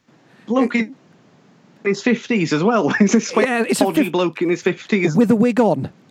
Yeah. You know. With like the most proper 17th century stuff. It wasn't the most comfortable clothes to wear either. There's like loads of layers on him. In the middle of a forest as well. Just literally impaling the devil on it and holding him aloft. It's nothing is as big as Angel Clare's eyebrows though at the end. Oh, those are very distracting. They are, aren't they? My friend, when we watched it, as all my friend could talk about, I think every time she would come into every single scene, she'd just look at her and go, "What's up with those eyebrows?" Just going, "Wow!" Every time she came. But the thing is, you can see her real eyebrows. I know. It sort of splits, doesn't it? It's very odd. They're not the best, but no, it's very odd. Yeah. Although I do say, I think she's one of the most underrated characters in horror, though. In terms of like horror villains, I think she's very underappreciated. She doesn't make lists, does she? It was quite surprising, really. I think she deserves to, because she has a great presence in that film. She's genuinely quite creepy. She is genuinely quite unsettling to watch in some scenes. Yeah, and I mean, you know, as an actress, I mean, she's pretty much been in everything from The Bill to The Upper Hand. She appeared in Run for Your Wife with Danny Dyer. She was in True Horror. Yes, True Horror. She was in Heart to Heart. I mean, she's been all over the place, you know. But like you said, I think in terms of villains, she is a great villain. I think underutilized. Yeah, I think so too. I think off the back of that, she should have done a lot more. I'm just looking at her IMDb. She was in Taste the Blood of Dracula. I knew that already, but I didn't know that she was in Confessions of Window Cleaner and Confessions of a Holiday Camp. Oh, God, that takes me back to university. Right. It's one of those things, isn't it, with British cinema at that time. You'd get people appearing in those films who 6 weeks earlier had been shooting Play School, or but they made a fortune. Made a fortune. Well, with Confessions, the weirdest one of that is, you know, Robin Asquith himself. Yeah. We think of him now as purely like the Confessions films. Yeah. One of his first films is If, which is one of my favourite films, but it's a proper, like, this anti-establishment art film. And Robin Asquith's in it. There was a small part in it, but it just feels weird to me that, you know, in a few years' time, he's doing the Confessions films. Yeah. I know. Oh, I love a bit of crumpet. Oh, we did those in university at one point, because we did a lecture on the British sex comedy. Because we sort of said, to understand what British people were watching, you had to talk about the sex comedy, because that's what British people were going to see. And we realised one thing, that the Carry On films are, you know, they are genuinely quite funny. Some of them are, but the Confessions films, I just did not understand it. I just did not understand what was funny about them. They would do 3 takes of every sex scene. They would do a take for the UK, where there would be just a bit of bum showing, and maybe a bit of bra strap. Yeah. They would then do a shot. They would do one for the US audience, where essentially it would just be naked backs. Yeah. And then they would do one for the European market, where it was essentially all in. It was a lot more graphic. Yeah. But they were sort of sex comedies which forgot the comedy. You know, they sort of left the comedy out. I felt I just did not understand. Maybe it might be from my generation speaking, but I just did not understand them. And I sat there going, this is awful. This is terrible. Yeah. And I was just looking at the clothes as well. Like, God, the outfits. And the clothes in it. I've seen about 5 minutes of one. That's all I have. He also did the Canterbury Tales and an early proto-slasher film called Tower of Evil, which I have seen before he did that. Do you mean the Pasolini Canterbury Tales? I'll have to click on it. Yes. So he had a career in art films at one point, and then that's what the British film industry does to you, I think. You can do a lot of very respectable work when you follow it up with something completely awful. You do something, you can have the most respectable career you've ever had. Or if you haven't broken America yet, I think if you break America, you're going to do all right. And he was also in Run With Your Wife, just to round it off nicely. It seems to come back to Run With Your... Oh, my... That seems to be where British actors' careers go to die. Yeah. There you go. Yeah. Well, yeah. Okay. I mean, the other thing as well, which I found I was listening to I've actually downloaded it now, is the score to this film. It's a very good score. It's an excellent, and the actual it was composed by Mark Wilkinson, and he'd worked at the National Theatre a lot. And it's absolutely stunning. I think it's absolutely brilliant. There's a vinyl release of it in 2007, which I do feel I may have meaning to pick it up for a while. Yeah. It's there is something about it, and it fits perfectly, and the use of flute in it. And I never ever thought I'd say that word, the use of flute. But good band name though. Yeah. It's more definitively folky, isn't it, than the theme to Witchfinder General, which is more swashbuckling. I think the music for Witchfinder General is brilliant. Yeah, but it doesn't capture that what I class as the folk horror feel. I think agreed. Blood and Satan's Claw certainly taps into it, and I think then The Wicker Man even more so in some ways. The two films which establish the sound of folk horror. The Wicker Man soundtrack, like songs like Gently Johnny, are just so of that ilk. Yes. Well, I know somebody who saw a screening of Blood on Satan's Claw in a forest. We projected, they had a clearing set out. That's really They had a projector with a screen, and afterwards they had a band playing the soundtrack. Well, there is a band, isn't there? There's a group called Witchfinder General. Yeah. Yes, they were a metal band. Doom metal, they used to call it, I believe. Yeah. But I think there's a band called Blood on Satan's Claw as well, which if there isn't a band called that, I'll be very let down. There must be. Well, I know somebody who had a band called Wicker Man as well, but it was spelled like Wicca, the religion. Ah. Oh, okay. And they used to play around Arcade in the 90s. Ah. Now, coming... See, rabbit hole, here we come. Now, like I said, this film is, there are moments in this that are deeply, deeply shocking, but overall, it is, like I said, it does feel like a fever nightmare. And some of that was because originally it was going to be sort of almost like a portmanteau type film. Oh, like the Amicus films at the time. Yeah, it was going to be, all sort of... loosely, it's going to be three loosely connected stories. Yeah, I think he wrote 3 short stories to be filmed. I saw that on the commentary earlier. But sorry, go on, carry on. And that's why I think sometimes it gives it that kind of feel to it all. That sort of, because some of it, doesn't sort of quite match up. It's all a bit. Yeah, there's some bits which don't seem to go anywhere. And like the period of time that travels between the film. Somebody walks into a room and then they mention that it's 3 months down the line. You're like, what? Whoa, hang on, what? There's no sort of passing of time throughout it. Everything moves very, very quickly. I think that adds to the eeriness which you get with folk horror. Is that sort of out of time feeling? Yeah, everything feels like it is out of time. Yeah. Now, originally, Christopher Lee was considered for the role of the judge that Patrick Wymark plays, but. His fees were too high. I heard Peter Cushing as well, but he was unwell. Yeah. It's a strange one because I think I could have seen Cushing in the part more than Lee myself. I think if Lee was in it, I think it'd be somewhat a bit distracting to a degree in some ways. He's far too imposing. He'd be bigger than the devil. Yes, that's the thing. Yeah. But with Cushing as the... As it, I can see because he's got the Van Helsing sort of background. He's played Van Helsing. He's played a witch hunter a few times. But I think what I like about Patrick Wymark is that he does sort of come from a tradition outside of horror. Yes. It's nice to see someone who isn't part of that sort of stock company in a way. Someone who's a bit outside of it, and I think that ties in really well. He just sort of looks. He is that sort of outsider figure from what's going on, and he does that. He is that, and he carries off that symbol of authority. That sort of. the rational world coming in. Yep. So here we go then. Where would we come in on scores for Blood on Satan's Claw? Who's Who's going first? to go first? Go on, I'll throw my hat in the ring on this one. For me, I would say this is a 9. I think it's a 9 out of 10 for me. I think it is a really, really important film.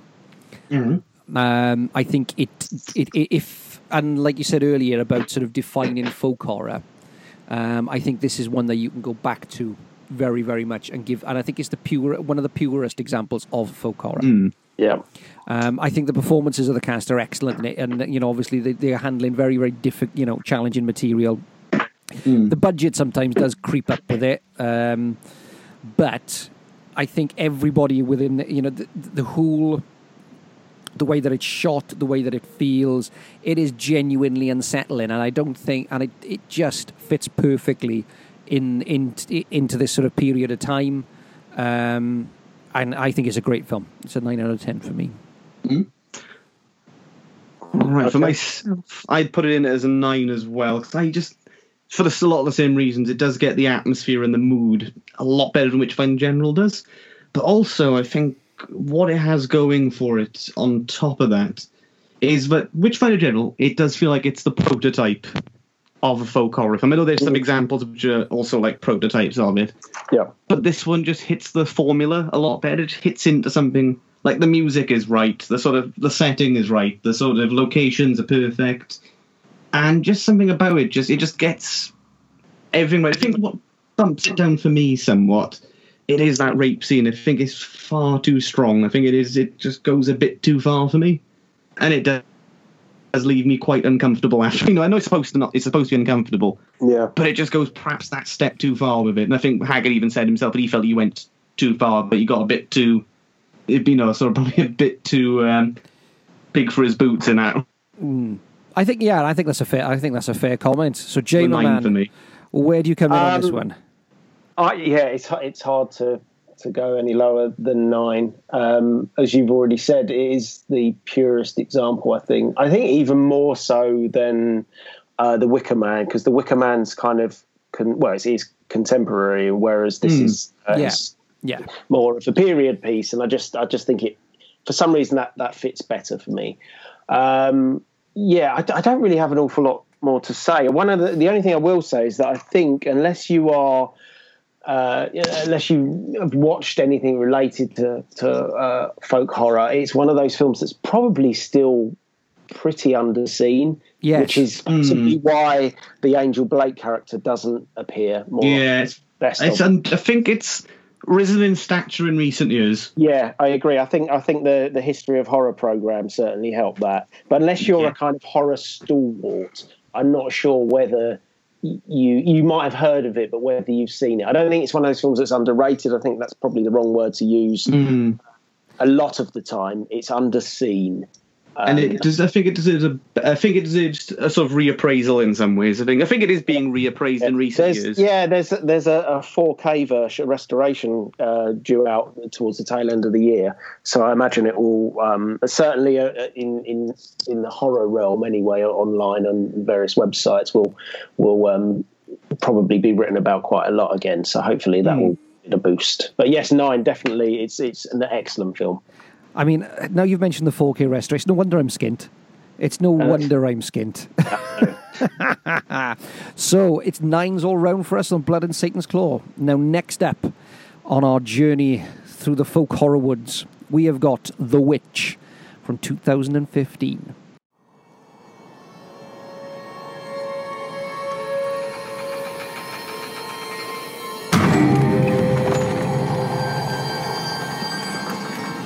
What went we out into this wilderness to find?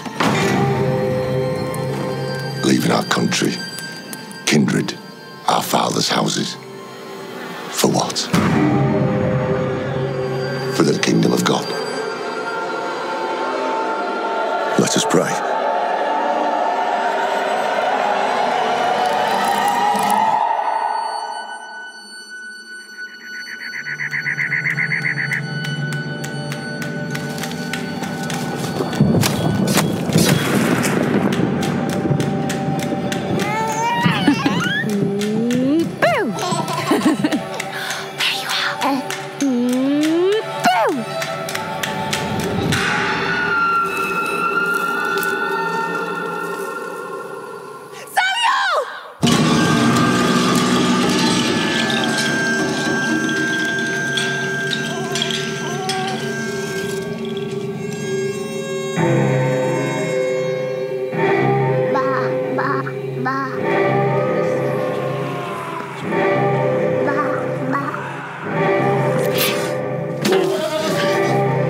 disgrace this family.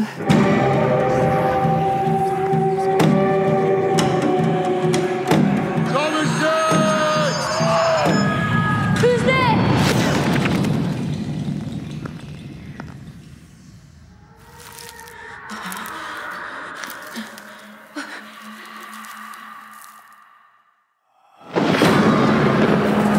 Oh God, my Lord, I now begin. Oh, help me and I'll leave my sin. For I repentant now shall be. From evil I will turn to thee. None ever shall destroy my faith. For I repentant now shall be. Oh God, my Lord, I now begin. Oh, help me and I'll leave my sin. For I repentant now shall be. From evil I will turn to thee. Let us leave the wood.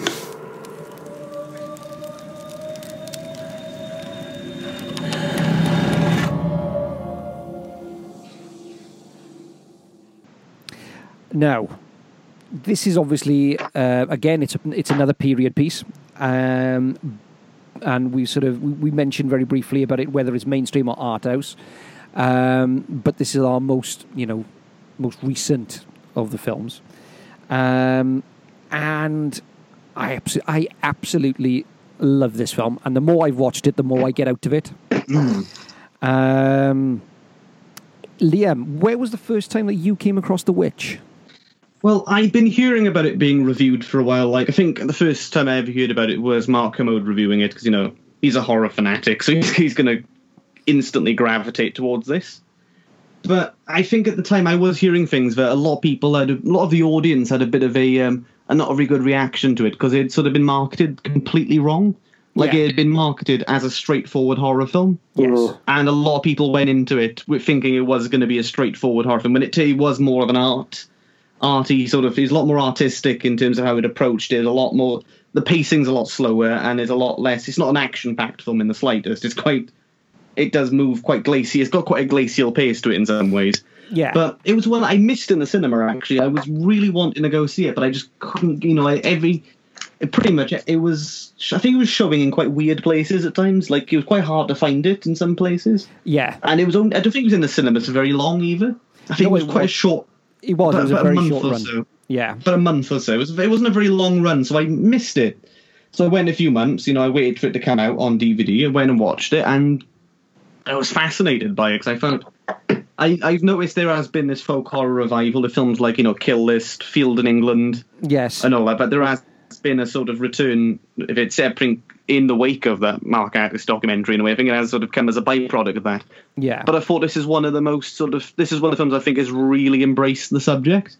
But somebody described it really well. They described the film as, it's less of a film and it's more like archaeology. Yeah. But it's literally, it is almost like you literally feel like you have gone back in time. It's one of the only films in a historical period where I feel like I've actually gone back in time. So, Jay, where did you first come across this one? I didn't see it in the cinema either. I'd seen the trailer and thought, this looks really good. But, like everyone else, you watch the trailer and you think it's going to be a straight-up horror film. Yeah. Of course it is. I think it's actually, I do know. I saw it on DVD not long after it came out, very much the same. But I genuinely enjoyed it. And I do this a lot. You watch a film and halfway through you don't, am I enjoying this? You sit through it. It's only when you reflect on it. And this happens to be one of those films that you need a couple of days of reflection to really say, kind of think it through and think, actually, do you know what? That's either terrible or it's an amazing film. I think it's an amazing film. One thing I will say, though, is of the three films, it's the least accessible. And it's not because it's more art house. It's to do with a number of things. It's the slow burn I don't have a problem with. And I think a lot of films are doing that nowadays. It's the period English. I think that's what threw people for a loop. Yes. But I really like that aspect of it. I love the attention to detail. Yeah, I love that as well. And I didn't think it was inaccessible in so much as I didn't understand it. But I think for a casual cinema goer, they would have gone to see it, they might have gone to see the latest slasher film or the supernatural thing that's doing the round at the moment, and then gone and sat and watched that and listened to this period English and been like, I can't get into this at all. And I think that doesn't make it easy for you. And it goes back to the way in which it was advertised, doesn't it? And if people are half expecting to see something, like a Paranormal Activity or The Conjuring, and then suddenly you're faced with period, sort of period English, and a sort of a very, very much, a period drama at times. Yeah. It is going to be a barrier, isn't it? Yeah. Yeah. And even you look at it from a cinematography and a lighting perspective, it's a really dark, claustrophobic film. They're either in the woods or they're in the house, and when they're outside, it's only in brief periods, and it's all framed around the woods. It's a difficult film to watch and just enjoy as a not that you would as a piece of popcorn cinema, but it's a difficult film. You really have to immerse yourself in it. Yes. And I don't know whether, like talking about casual cinema go, or even the casual film watcher, say, where it appeared on Sky, for example, it's not a film you can just sit down and go, right, I've ordered a pizza and I'll get a beer. And, it's just not that sort of film. You have to really pay attention. No. And I think, I love the way this is shot. And I'll come on to that in a minute. But like you said, it's not an easy film to watch. And one of the things that you really need to make sure that you can do is the sound quality on your TV when you're watching this at home, because otherwise it can become really, really difficult. Of course, this was directed by Robert Eggers. It was written by Robert Eggers. It stars Anna Taylor-Joy, Ralph Inson, Kate Dickey, Harvey Scrimshaw, Ellie Granger, Lucas Dawson, Julian Richards, and I love this. The person who plays the witch. Listen, now this is a real witchy name, isn't it? Even though she's probably a lovely, lovely lady, and there's nothing wrong with witches anyway, because witches are generally fairly nice. Bathsheba Garnett. Ooh. That sounds like a folk singer from the 60s. How awesome is that? What's your name? Bathsheba. Now that's a fucking name and a half. That's rock and roll. Sarah Stevens plays the young witch. Charlie as Black Phillip. That's the goat. And Wahab Chowdhury is Black Phillip, or the voice in human form. And Axton Henry Dube and Athon Conrad Dube as Samuel. Because, of course, they're the twins. Now, this is a film that has layers and layers and layers within it, and I think there are sort of numerous ways in which that you can watch this film. And one of the things that I'll touch on first, like we've already said is about the way in which that is shot. For me, I was hooked on when they're leaving the plantation. Yes. As the cart is coming out, you see that sort of the Native Americans walking, and that shot for me is absolutely stunning. I thought that was it. I was hooked at that point, absolutely hooked.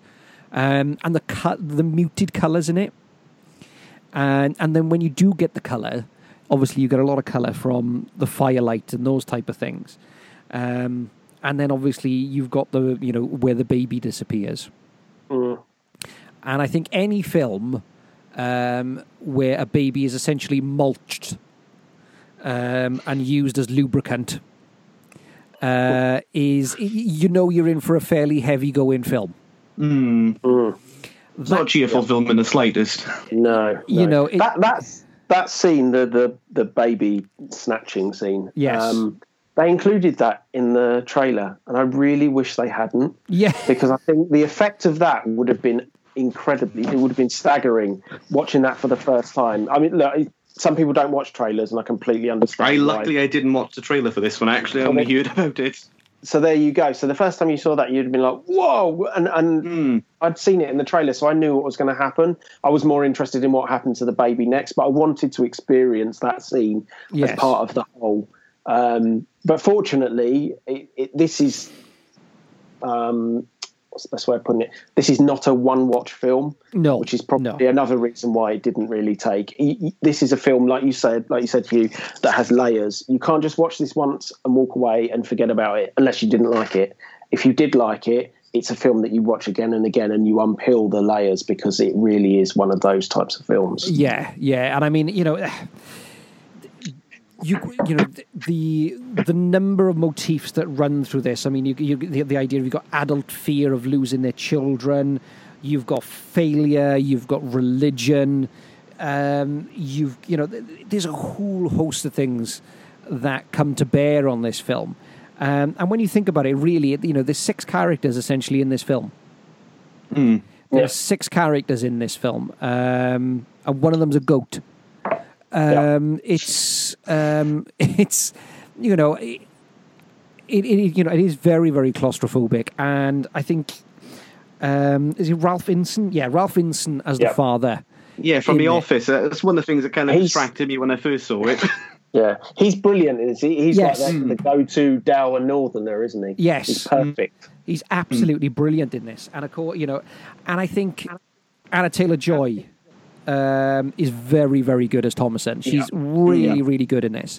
Yeah. And part of the reason why I would think I was so, going off on another tangent, why I was so disappointed with Split, is because she's a much better actress than that material.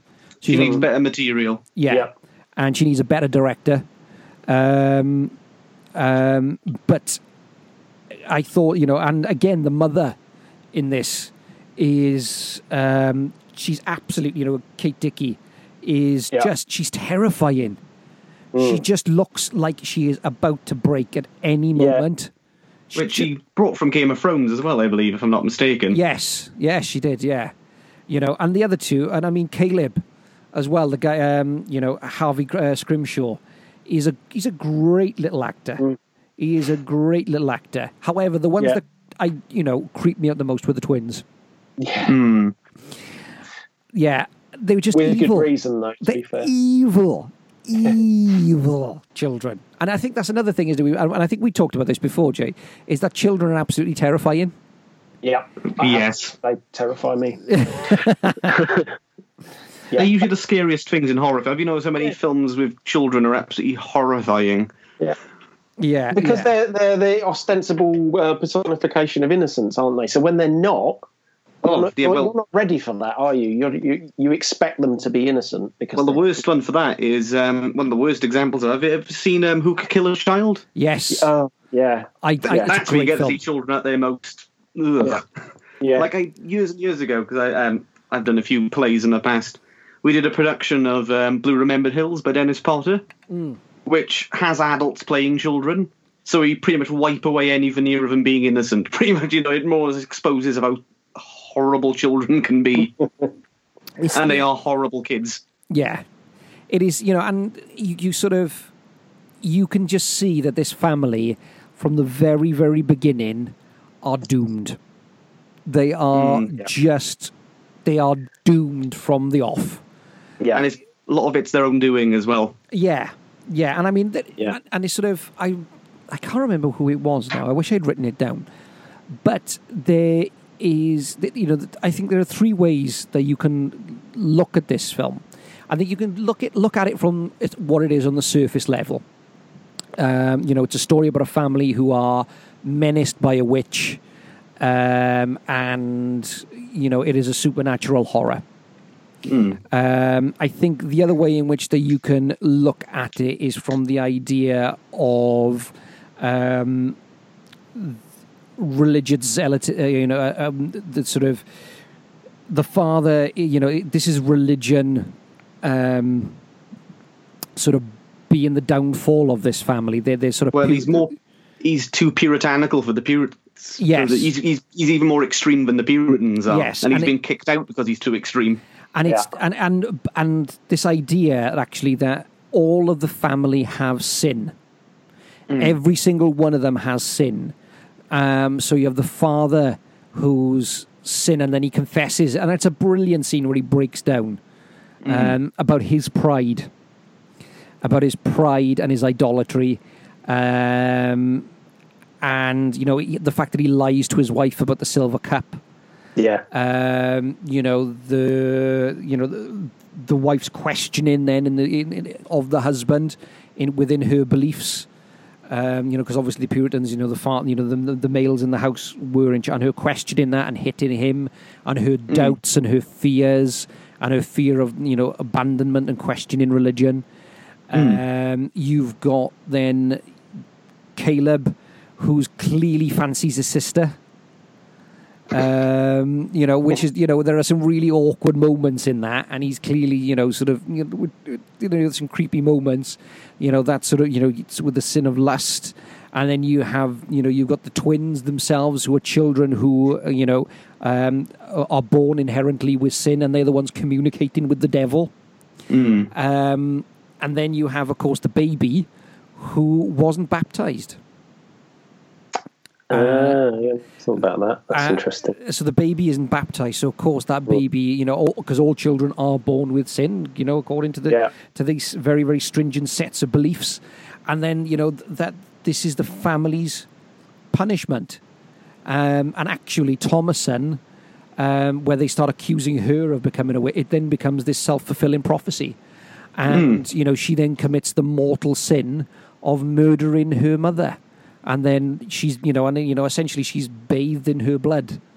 And she, then makes the pact with the devil. And then goes off and becomes a witch. And I mean, there's a brilliant line, isn't it? Where the devil appears to her at the end. And he says the line, "Wouldst thou like to live deliciously?" That's a great line. It's like, It's one of my most quoted lines in film, I think. I just love the quote. I think it's a fantastic little quote. Would thou like to live deliciously? It's so suggestive, isn't it? Yes. Well, what I find interesting as well is it's a bit of ambiguity to how it ends. The fact she sort of embraces, she joins like the coven at the end, and she fully embraces the whole, witchcraft and all that. Yeah. And it's hard to tell, is it negative about it, or is it kind of positive? Because she's kind of freed herself, she's freed herself of her family. She's sort of taken charge of her own life. She's become free pretty much. Now she's it's a fantastic book from the 19th century. I cannot remember the name, but it was written by obviously by a French writer whose name escapes me, but he wrote a book called Satanism and Witchcraft. And the whole concept was, it's a book which is, he sort of wrote his history, but it's completely ahistorical. But it poses a really interesting question. He says the reasons why people went to witchcraft and Satanism in the medieval era, apparently, was like an act of rebellion in a way against sort of how society had told them to live. Like the women were told you had to live this way, you had to do as you were told, and the peasants were told you have to live this way and do as your master tells you. So they embraced these sort of things as almost like an act of rebellion, as this act of reclaiming their lives somewhat. So I'm thinking, is that sort of what she's doing there? She's sort of reclaiming herself as a person. Well, yeah, I think so. Yeah. I think that's a really, really good point. And I mean, the other, and I can't take any credit for this, but I can't remember who this. So I'm paraphrasing. Is in the title, which you give is a New England folktale. Yes. So is it the idea that from the second that they leave the plantation, this is a story being told by other people from the village? Yeah. So like this is like a parable to other people, like a sort of warning to everyone. Yeah. Never leave the colony, pretty much. Now you have to stay within the colony and all that, and stay. Yes. And yet, don't try to get the better review. Yeah, and yet the ending is strangely uplifting, well, literally uplifting for her. And because I always saw it as that, I never thought, oh, well, that's a bit depressing. It felt like, she'd escaped. And apparently, a bit sinister, but... it is a bit sinister, but at the same time, she's released almost as if she's had to travel oceans to find her way home, and this is where her home is. But apparently, Satanists have said that it's a declaration of feminine independence. So I'd really like to hear some female perspective on this. Actually, I think I've heard that there has been a few sort of feminist critiques in a way, which I've sort of said. But I think there's been a lot of feminist critiques of things like paganism and those sort of ideas of reclaiming the witch as a positive role model in a way, because it's supposed to be a woman who has taken autonomy over herself and she's rejected a patriarchal society because she's more or less said, I'm who I am, I'm powerful, pretty much fear me sort of thing. I'm not going to kowtow to what you tell me to. And I think that's what she's done. She's gone, I'm this, I'm taking charge. Don't care what any of you think. Well, the fact that she, when the mother is trying, because the mother is absolutely evil to her throughout. She is really, really, and the twins are awful to her. And she's pretty much getting blamed for everything, even down to the fact that she gets blamed for the silver cup going missing. And it's actually the father who's, and he allows her to take the blame. And then, the mother then tries to kill her. And I think with obviously her killing her mother, it is her becoming free, isn't it? She is free from everything. Well, there's that element of almost like she is in an abusive household. Pretty much, everyone in the house is essentially abusing her. Yeah, and the family are going to sell her. Yeah. They are going to sell her because that was something that they did as well. The Puritan families, that when the teenage daughter reached a certain age, they would then sell her onto another family. Because they had this idea that it would benefit them to be away from the house. It's quite a dark. It's a very, very, very dark film, isn't it? On every level. Oh, definitely. Definitely. And I mean, it's we're talking about corruption. You're talking about the younger siblings are constantly the fact that they're in constant communication with the devil. The father is totally unable to provide for his family. Another way in which you could view this is that the entire thing is one big hallucination because the family are starving to death. That's one. There's so many ways of interpreting it. You can either interpret it as literal, you could interpret it as their paranoia, because the fact, that they've let these stories take over their mind. Pretty much like, at the end of the day, there might not even be a witch. It's just they've got this paranoia in their heads, and they're just starting they're thinking things, they're out in the middle of nowhere. And they're starting to think, maybe they start blaming everything on something. They try to. The only way they can rationalise it to themselves is blaming it on a witch or something like that, when it could just be. It's just loads of circumstances working against them, pretty much. Yeah. I've seen it described as people living on the very edge of existence, and that's completely true. Because if you think about it, where they end up, that land has never before probably been seen by human eyes. And let alone explored. So, I mean, it's very much the new world, and it brings all that, the myriad inherent dangers. Yes. And, some of those could be that, your crops won't grow here. They don't know any of that. And so, everything goes wrong. It's not necessarily just this supernatural element. It's that they can't survive anymore as a family. Well, they're in somewhere where they don't belong, really. They're in a place where they shouldn't be there. It's sort of a place which is, it's supposed to stay away from humanity. It was never meant for humans to be there. Yeah. Well, yeah. And that's when it ties back into we stumble upon something we shouldn't have. Yeah. That sort of, and like you said, that they are living on the the very, very cusp of civilization. And that actually, the plantation where there is a gated, guarded community. And they're, keeping everybody out. And the fact that this family are trying to plant crops as if they're living in England, and they clearly don't understand that the idea that this land will not sustain those type of things. Yeah. He can't. And the father, even though he's got this big, deep, manly voice, and for all of his trying, he can't hunt, he can't farm, he can't shoot the gun. He cannot provide for his family, and that's where it all starts to fall apart, doesn't it? Well, it sort of deconstructs the family unit in a way. Once again, saying that is the daughter reclaiming her own autonomy. How he's this, he's a man who's very much supposed to fill in the specific role of what a man was at the time. Yeah, he was the provider of the family. He was the head of the household, and he can't control them because he's he can barely control himself. I think there's once again the whole idea of control and authority starts creeping up again. The fact that he's obsessed with controlling his family and controlling every aspect of their lives. And as soon as he's out of his control, he starts being torn. He's been torn apart at the seams because he doesn't know what to do with himself then, because his whole world's been turned upside down pretty much. Yeah, and I mean, the one thing, the thing he goes back to time again is chopping wood.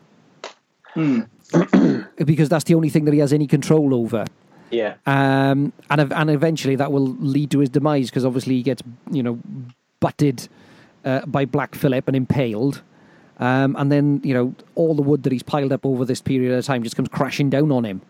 Yeah. It's it's so in so many, for a film that is very, very glacial, it's still very visceral, isn't it? I think that's why when those moments do come, they're a lot more hard hitting. Yeah. The fact it's a slow burn of a film. It's a very glacial, very kind of plodding film in some ways, or it just sort of goes on. Yeah. And then suddenly there's something shocking happens. There's that moment that genuinely makes your jaw drop. Yeah. And I mean, when you got Caleb when he returns from the woods, and he's naked and he's clearly been, he's been assaulted by the witch, and he's completely mad. Those scenes, and he's got the apple stuck in his throat. He spits up the apple. Yeah. It's what did he desire the most? Because he keeps talking about the apple tree, doesn't he?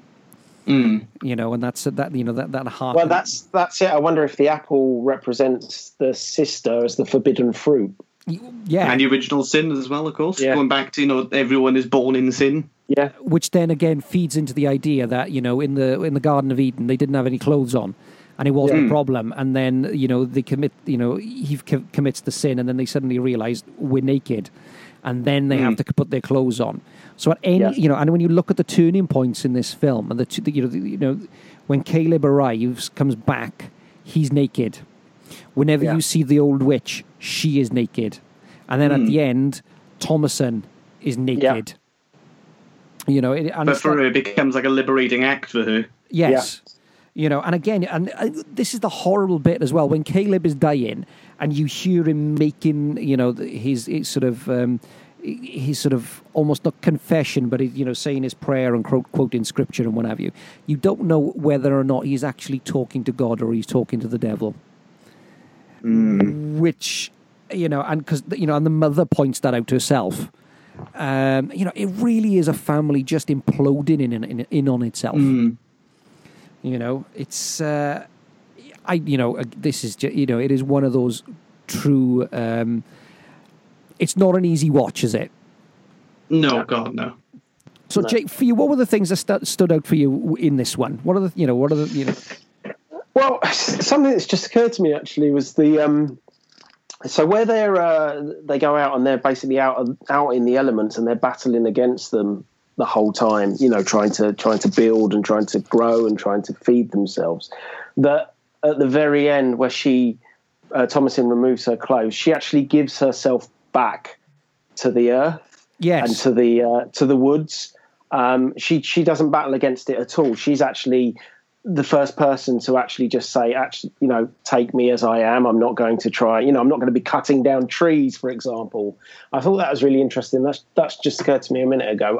My thoughts aren't very deep on that yet because I'm still trying to, it's still gestating, but I thought that's so. Could you say the only way they could survive in the new world was by completely embracing it, by sort of the only way they could survive is by giving themselves to it rather than resisting it, the colonists did. They sort of fought against it. Exactly. That's sort of where I'm going with it. I think that was the only way for them to survive. They have to essentially eschew this Puritan lifestyle, and they weren't prepared, obviously, to do that.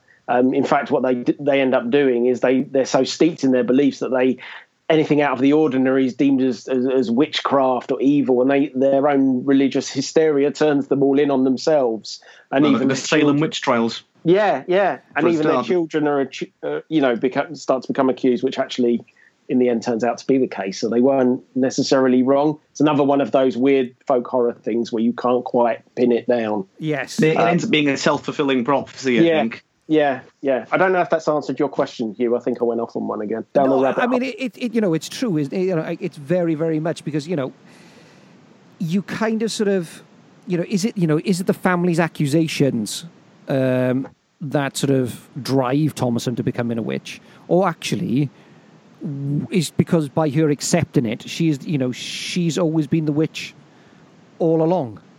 Yeah. Is it inevitable from the start? Yeah. Or the other thing is, was Thomasin absolutely just psychotic? Yeah.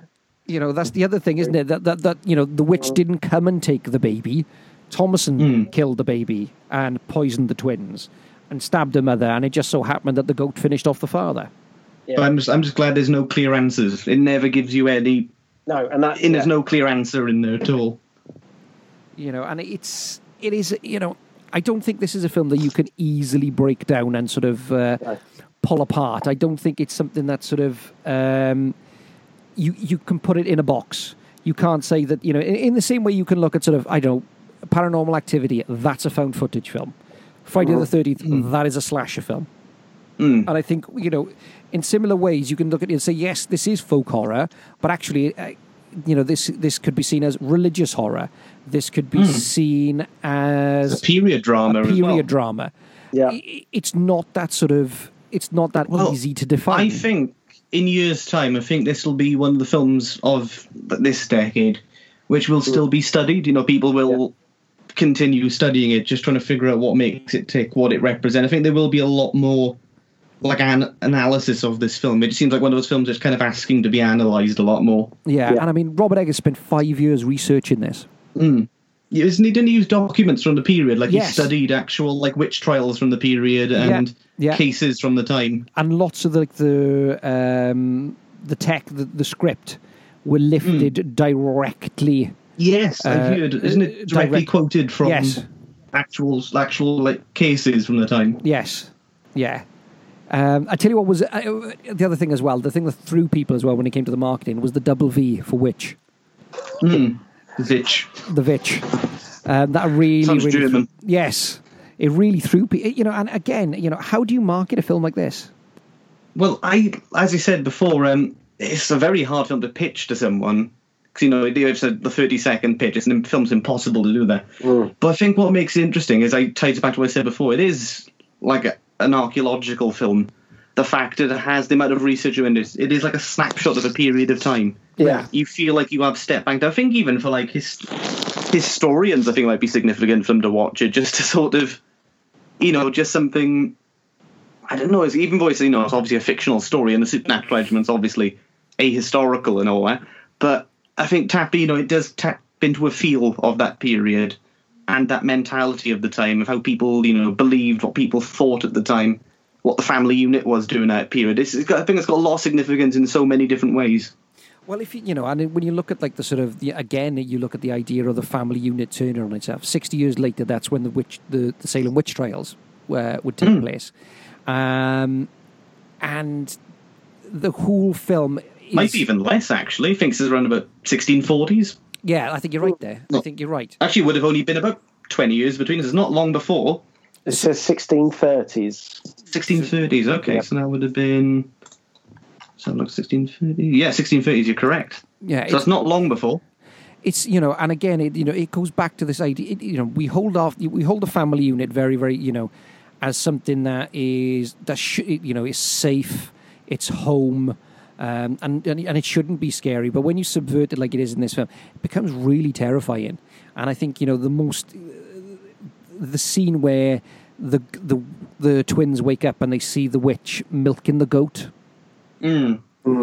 That is that for me. That is one of the most terrifying scenes in the film. Going back to the family unit, I think it does show a very ugly side of the family unit. The fact that there is this power structure within the family, which is quite the fact no one in the family is on equal footing to each other. There always is somebody above somebody else.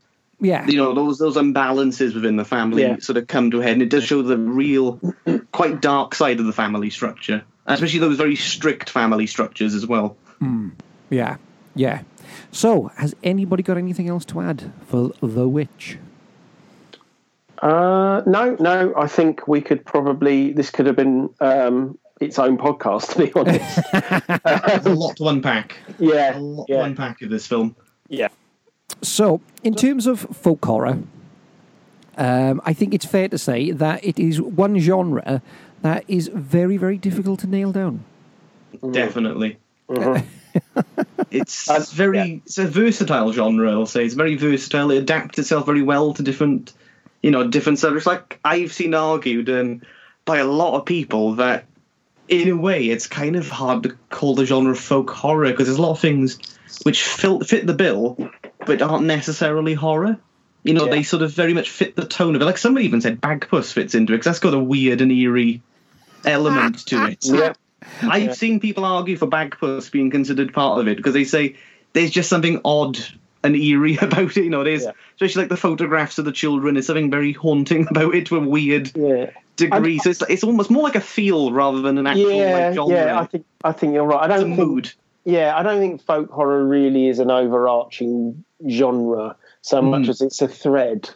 Yes. It's like a trend almost. Which is and that sounds like I'm doing it a disservice, which I'm not at all, because I think it's wonderful. But I definitely feel that it touches on a number of different areas. You know, that makes it more fascinating to me. That does. That's why it's fascinating to me, is that I can't pin it down. So you know, where it fits into the public information films and Hammer movies, and then you've got I don't know if folk you know music from the folk music from the 70s has got very sort of folk horror elements. You've got the Ghost Stories for Christmas, and you've got the Ben Wheatley films, and you've got, I don't know if you know of Scarfoot. I wanted to get onto this at one point because that ties into it. That brings in like all those elements of like back to hauntology. Then you've got things like psychogeography, which has been directly tied into it now. The fact what is people's relationship to place. Yeah, it's expanded so much now. It really has. What I like about Scarfoot is it's, funnily enough, is it's stuck in the 70s. The town is stuck in the 70s. It's really funny, but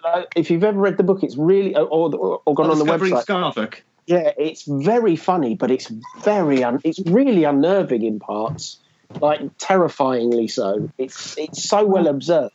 Well, what I like about Scarfoot is clearly by Richard Littler, I think his name is. Yeah. And he's a guy he grew up in that generation. In fact, I did get a quote from him earlier during my research. And he said, I was always scared as a kid. I was frightened of what I was faced with. You'd walk in W.H. Smith and see horror books of people's faces melting.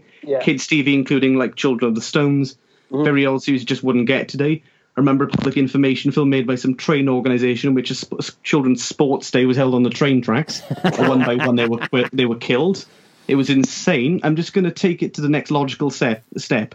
What if people learned that it was a good idea to have your legs removed or wash your children's brains? I'm pushing reality into absurd horror, but because life was already absurd and terrifying, it only takes a nudge. So pretty much, Scarfoot more or less takes all of this to the logical extreme. The fact that the 70s was this weird and eerie, a very strange decade when we actually really look at it. And you just need to exaggerate it just slightly, and it becomes absurd. Because you realise, the more you look at the 70s, it is a strange decade. It's this anomaly. It just doesn't... It's sort of sandwiched between the 60s and the 60s and the 80s. All the weird elements from the 60s are left over, I think. Yeah. I think we've left behind a lot of the positives of it and just embraced the sort of quite sinister side of it. It's a hangover decade. It's lost. It's really strange. I just quickly, on the subject of Scarfoot, because I cut and pasted what he says about it on the page. It says, Scarfoot is a town in northwest England that did not progress beyond 1979. Instead, the entire decade of the 70s loops ad infinitum. Here in Scarfoot, pagan rituals blend seamlessly with science. Hauntology is a compulsory subject at school, and everyone must be in bed by 8 p.m. because they're perpetually running a slight fever. Visit Scarfoot today. Our number one priority is keeping rabies at bay. For more information, please reread. Well, I remember the first picture they ever posted. It's a Penguin book, and it's a cover of all these people in the most horrific 70s suits you've ever seen. And the title is witchcraft for practical witchcraft for beginners, how to hurt people. It's brilliant. Hugh, if you haven't looked, go on it. You will love it. It's hilarious. I am intrigued. I shall be looking immediately. You'll be there for hours. Yeah, and that's the problem. Check out their YouTube as well. Yeah, because they've made their own mini public information films. Oh, wonderful! And they are very unsettling things. They're very odd. Yeah. So, out of obviously we've covered three films, fairly influential films. I think it's fair to say. Very, very quickly, guys. Are there any recommendations that you would like to give anybody who to head on over into who would like to dive into the folk horror a little deeper? So, Jake, do you want quite a few? Jake, do you want to kick us off? All right. I would certainly say take a look at Ghost Stories for Christmas, because they're mostly M.R. James ghost stories. Yes. They're a BBC thing that started in the late sort of the late 60s, mostly the 70s. They started with what's the M.R. James film about? Whistle and I'll Come to You. Yes, Whistle and I'll Come to You, which is one of the most terrifying things I've ever seen. Yes. Public information films, if you want to watch those, they're all over YouTube. I would definitely recommend Ben Wheatley's Kill List and Sightseers. Yes. There's the BBC plays for today, Robin Redbreast and Pender's Fen. Definitely. I haven't seen the 1989 Woman in Black, and everyone really bugs me about it. So do see that, because I hear it's wonderful, and I'm going to watch it at Christmas. The Hammer films, The Witches, The Reptile, The Plague of the Zombies, obviously Scarfolk. Plague of the Zombies, yes. Yeah, yes. They're absolutely fabulous. The kids stuff, obviously, Children of the Stones that we've mentioned, and the Owl Service. So you've got a bunch of different types of. They're all that thread weaves all the way through all of those. So sorry, Liam, if I've stolen any of yours. You've stolen pretty much all my film and TV examples. But I think one thing I think Field in England I'd recommend, although that's quite a difficult one to get into, because it's very art house. It's very much in the art house tradition. But I also recommend some, because you tend to be mainly sticking to British folk horror, so I'll go through because we haven't mentioned not many musical examples of this. I recommend Wicker Man soundtrack is a must. Oh, yes. Must listen to. That's a Blood and Satan's Claw soundtrack. Yep. Also, there was, I think, a band called Pentangle, who were like a folk band at the time. And they were very much a prototype of this. Unintentionally, so I don't think they ever intended is that to be part of this. Bert Jansch, is it? I think so. Yeah. But another one I'd also recommend is looking into, as well as that, there was a band in the 80s called The Dancing Did, who were...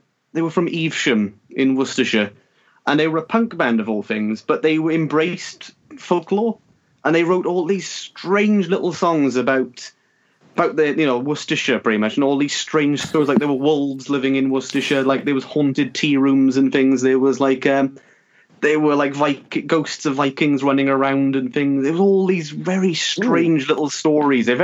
There's one about the Green Man who's more or less become like an eco-terrorist, and he's setting fire to bungalows. And he's planning to like destroy bungalows because they're encroaching onto his land. But another one I mentioned this to Hugh earlier is listen to what's known as Ghost Box Records. Just going to say that. Well done. They're directly connected to the whole hauntology thing. And they sort of base their sound on things like the BBC Radiophonic Workshop and public information films. And they get the feel done perfectly. All the weird synthesizers. And the album covers as well are all based on like old textbooks from the period, or like on public information films. And there's always this. It's almost like an alternate reality Britain. So it's like it's the Britain of Scarfolk, pretty much. It's that same Britain. It's like this sort of alternate 70s Britain where it's all very sinister, all very, very odd. And that's what I'd recommend really getting into, because that sort of gives you just an idea of what that world sounds like. And also I'd recommend things by like. If you really want to go out there, look into the more examples, like connecting to what I've discussed, I'd recommend looking at Mark Fisher's work when he talks about hauntology and all that. Some fantastic stuff by him. There's also, recommend looking at the psychogeography, maybe not going back to its start, 'cause it's more about the urban environment. But people like Ian Sinclair, who talks more about London, but he does talk about what the relationship is between people and place. So that directly ties into you can easily move that into the countryside rather than, than the city and all that. But I'd recommend looking into them as well, because I think they can sort of expand your understanding of the subject, or make you see it from another perspective. Just one more on the book front. There's Folk Horror, Hours Dreadful and Things Strange. By Adam Scoville, but that's quite hard work. And there's a folk horror revival book out now as well, which is just a series of essays, pretty much. Yes. That's it. Thanks for bringing up Ghost Box Recordings. That's a really good one. You'd like that, Hugh. I'm feverishly scribbling some of these down. See, there is a reason why we put you two, I would say, in a room together, but metaphysically in a room together, I suppose. Guys, we have done the best part of 2 hours and 20 minutes. Wow. So we're going to wrap this bad boy up on you. Jay, the lethal one, Liam, thank you so much for being on. It's been an absolute pleasure. Guys, we will have to get you back on soon. No problem. It's been a fantastic learning curve for me. I always, when either of you are on, I always feel like I'm getting some kind of education, so it's almost edutainment, I suppose. Infotainment. Infotainment. Oh, see. That sounds like a public information film. Exactly. And I think if we did make it, it would be terrifying. I've kind of wanted to make some, actually. I've had some projects in mind connecting to like hauntology and 70s films. So I'm thinking, I've been considering making things based on those old public information films. Well, keep us informed. That sounds fascinating. Yes, it sounds. I'd love to do something like that. Yes. So, gentlemen, it's been emotional. Thank you so much for being on. It's been an absolute pleasure. Cheers. Thanks very much. No worries. You're Ryan, thanks. Okay, ladies and gentlemen, our time now draws to an end. I'd like to say thank you to Jay and to Liam. It was great having him back on the show. And Jay, it's always a pleasure. Like I said before, pal, you got to come, both of you, both completely open invite to come back on anytime, and I'm sure we'll be back on very, very soon. I want to give a couple of quick shout outs. Of course, I want to say a big shout out to my glamorously gothy gal pal, CL Raven, Gidget over at the Retro Movie. My man Peter Nielsen, who will be joining me very, very soon over at Retro Movie Geek. Big shout out and lots of love to Daryl and Joel over there. I want to say a huge shout out to my brother from another mother, Mr. Leighton Winston. Of course, to Mr. Gregor Mortis over at Land of the Creeps. Guys, get yourselves back over there and listen to his podcast. It's a great show. Great show. And of course, to the Horror Movie Podcast crew, to Jay, to Dr. Shock, to Josh. Thank you so much, guys. Really appreciate when you retweet everything. And again, fantastic podcast.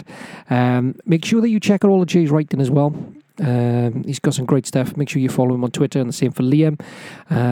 I'll put their links in the show notes. So, ladies and gentlemen, our time draws to an end. So it's all that's left for me to say, in the immortal words of Count Duckula. Good night out there, whatever you are.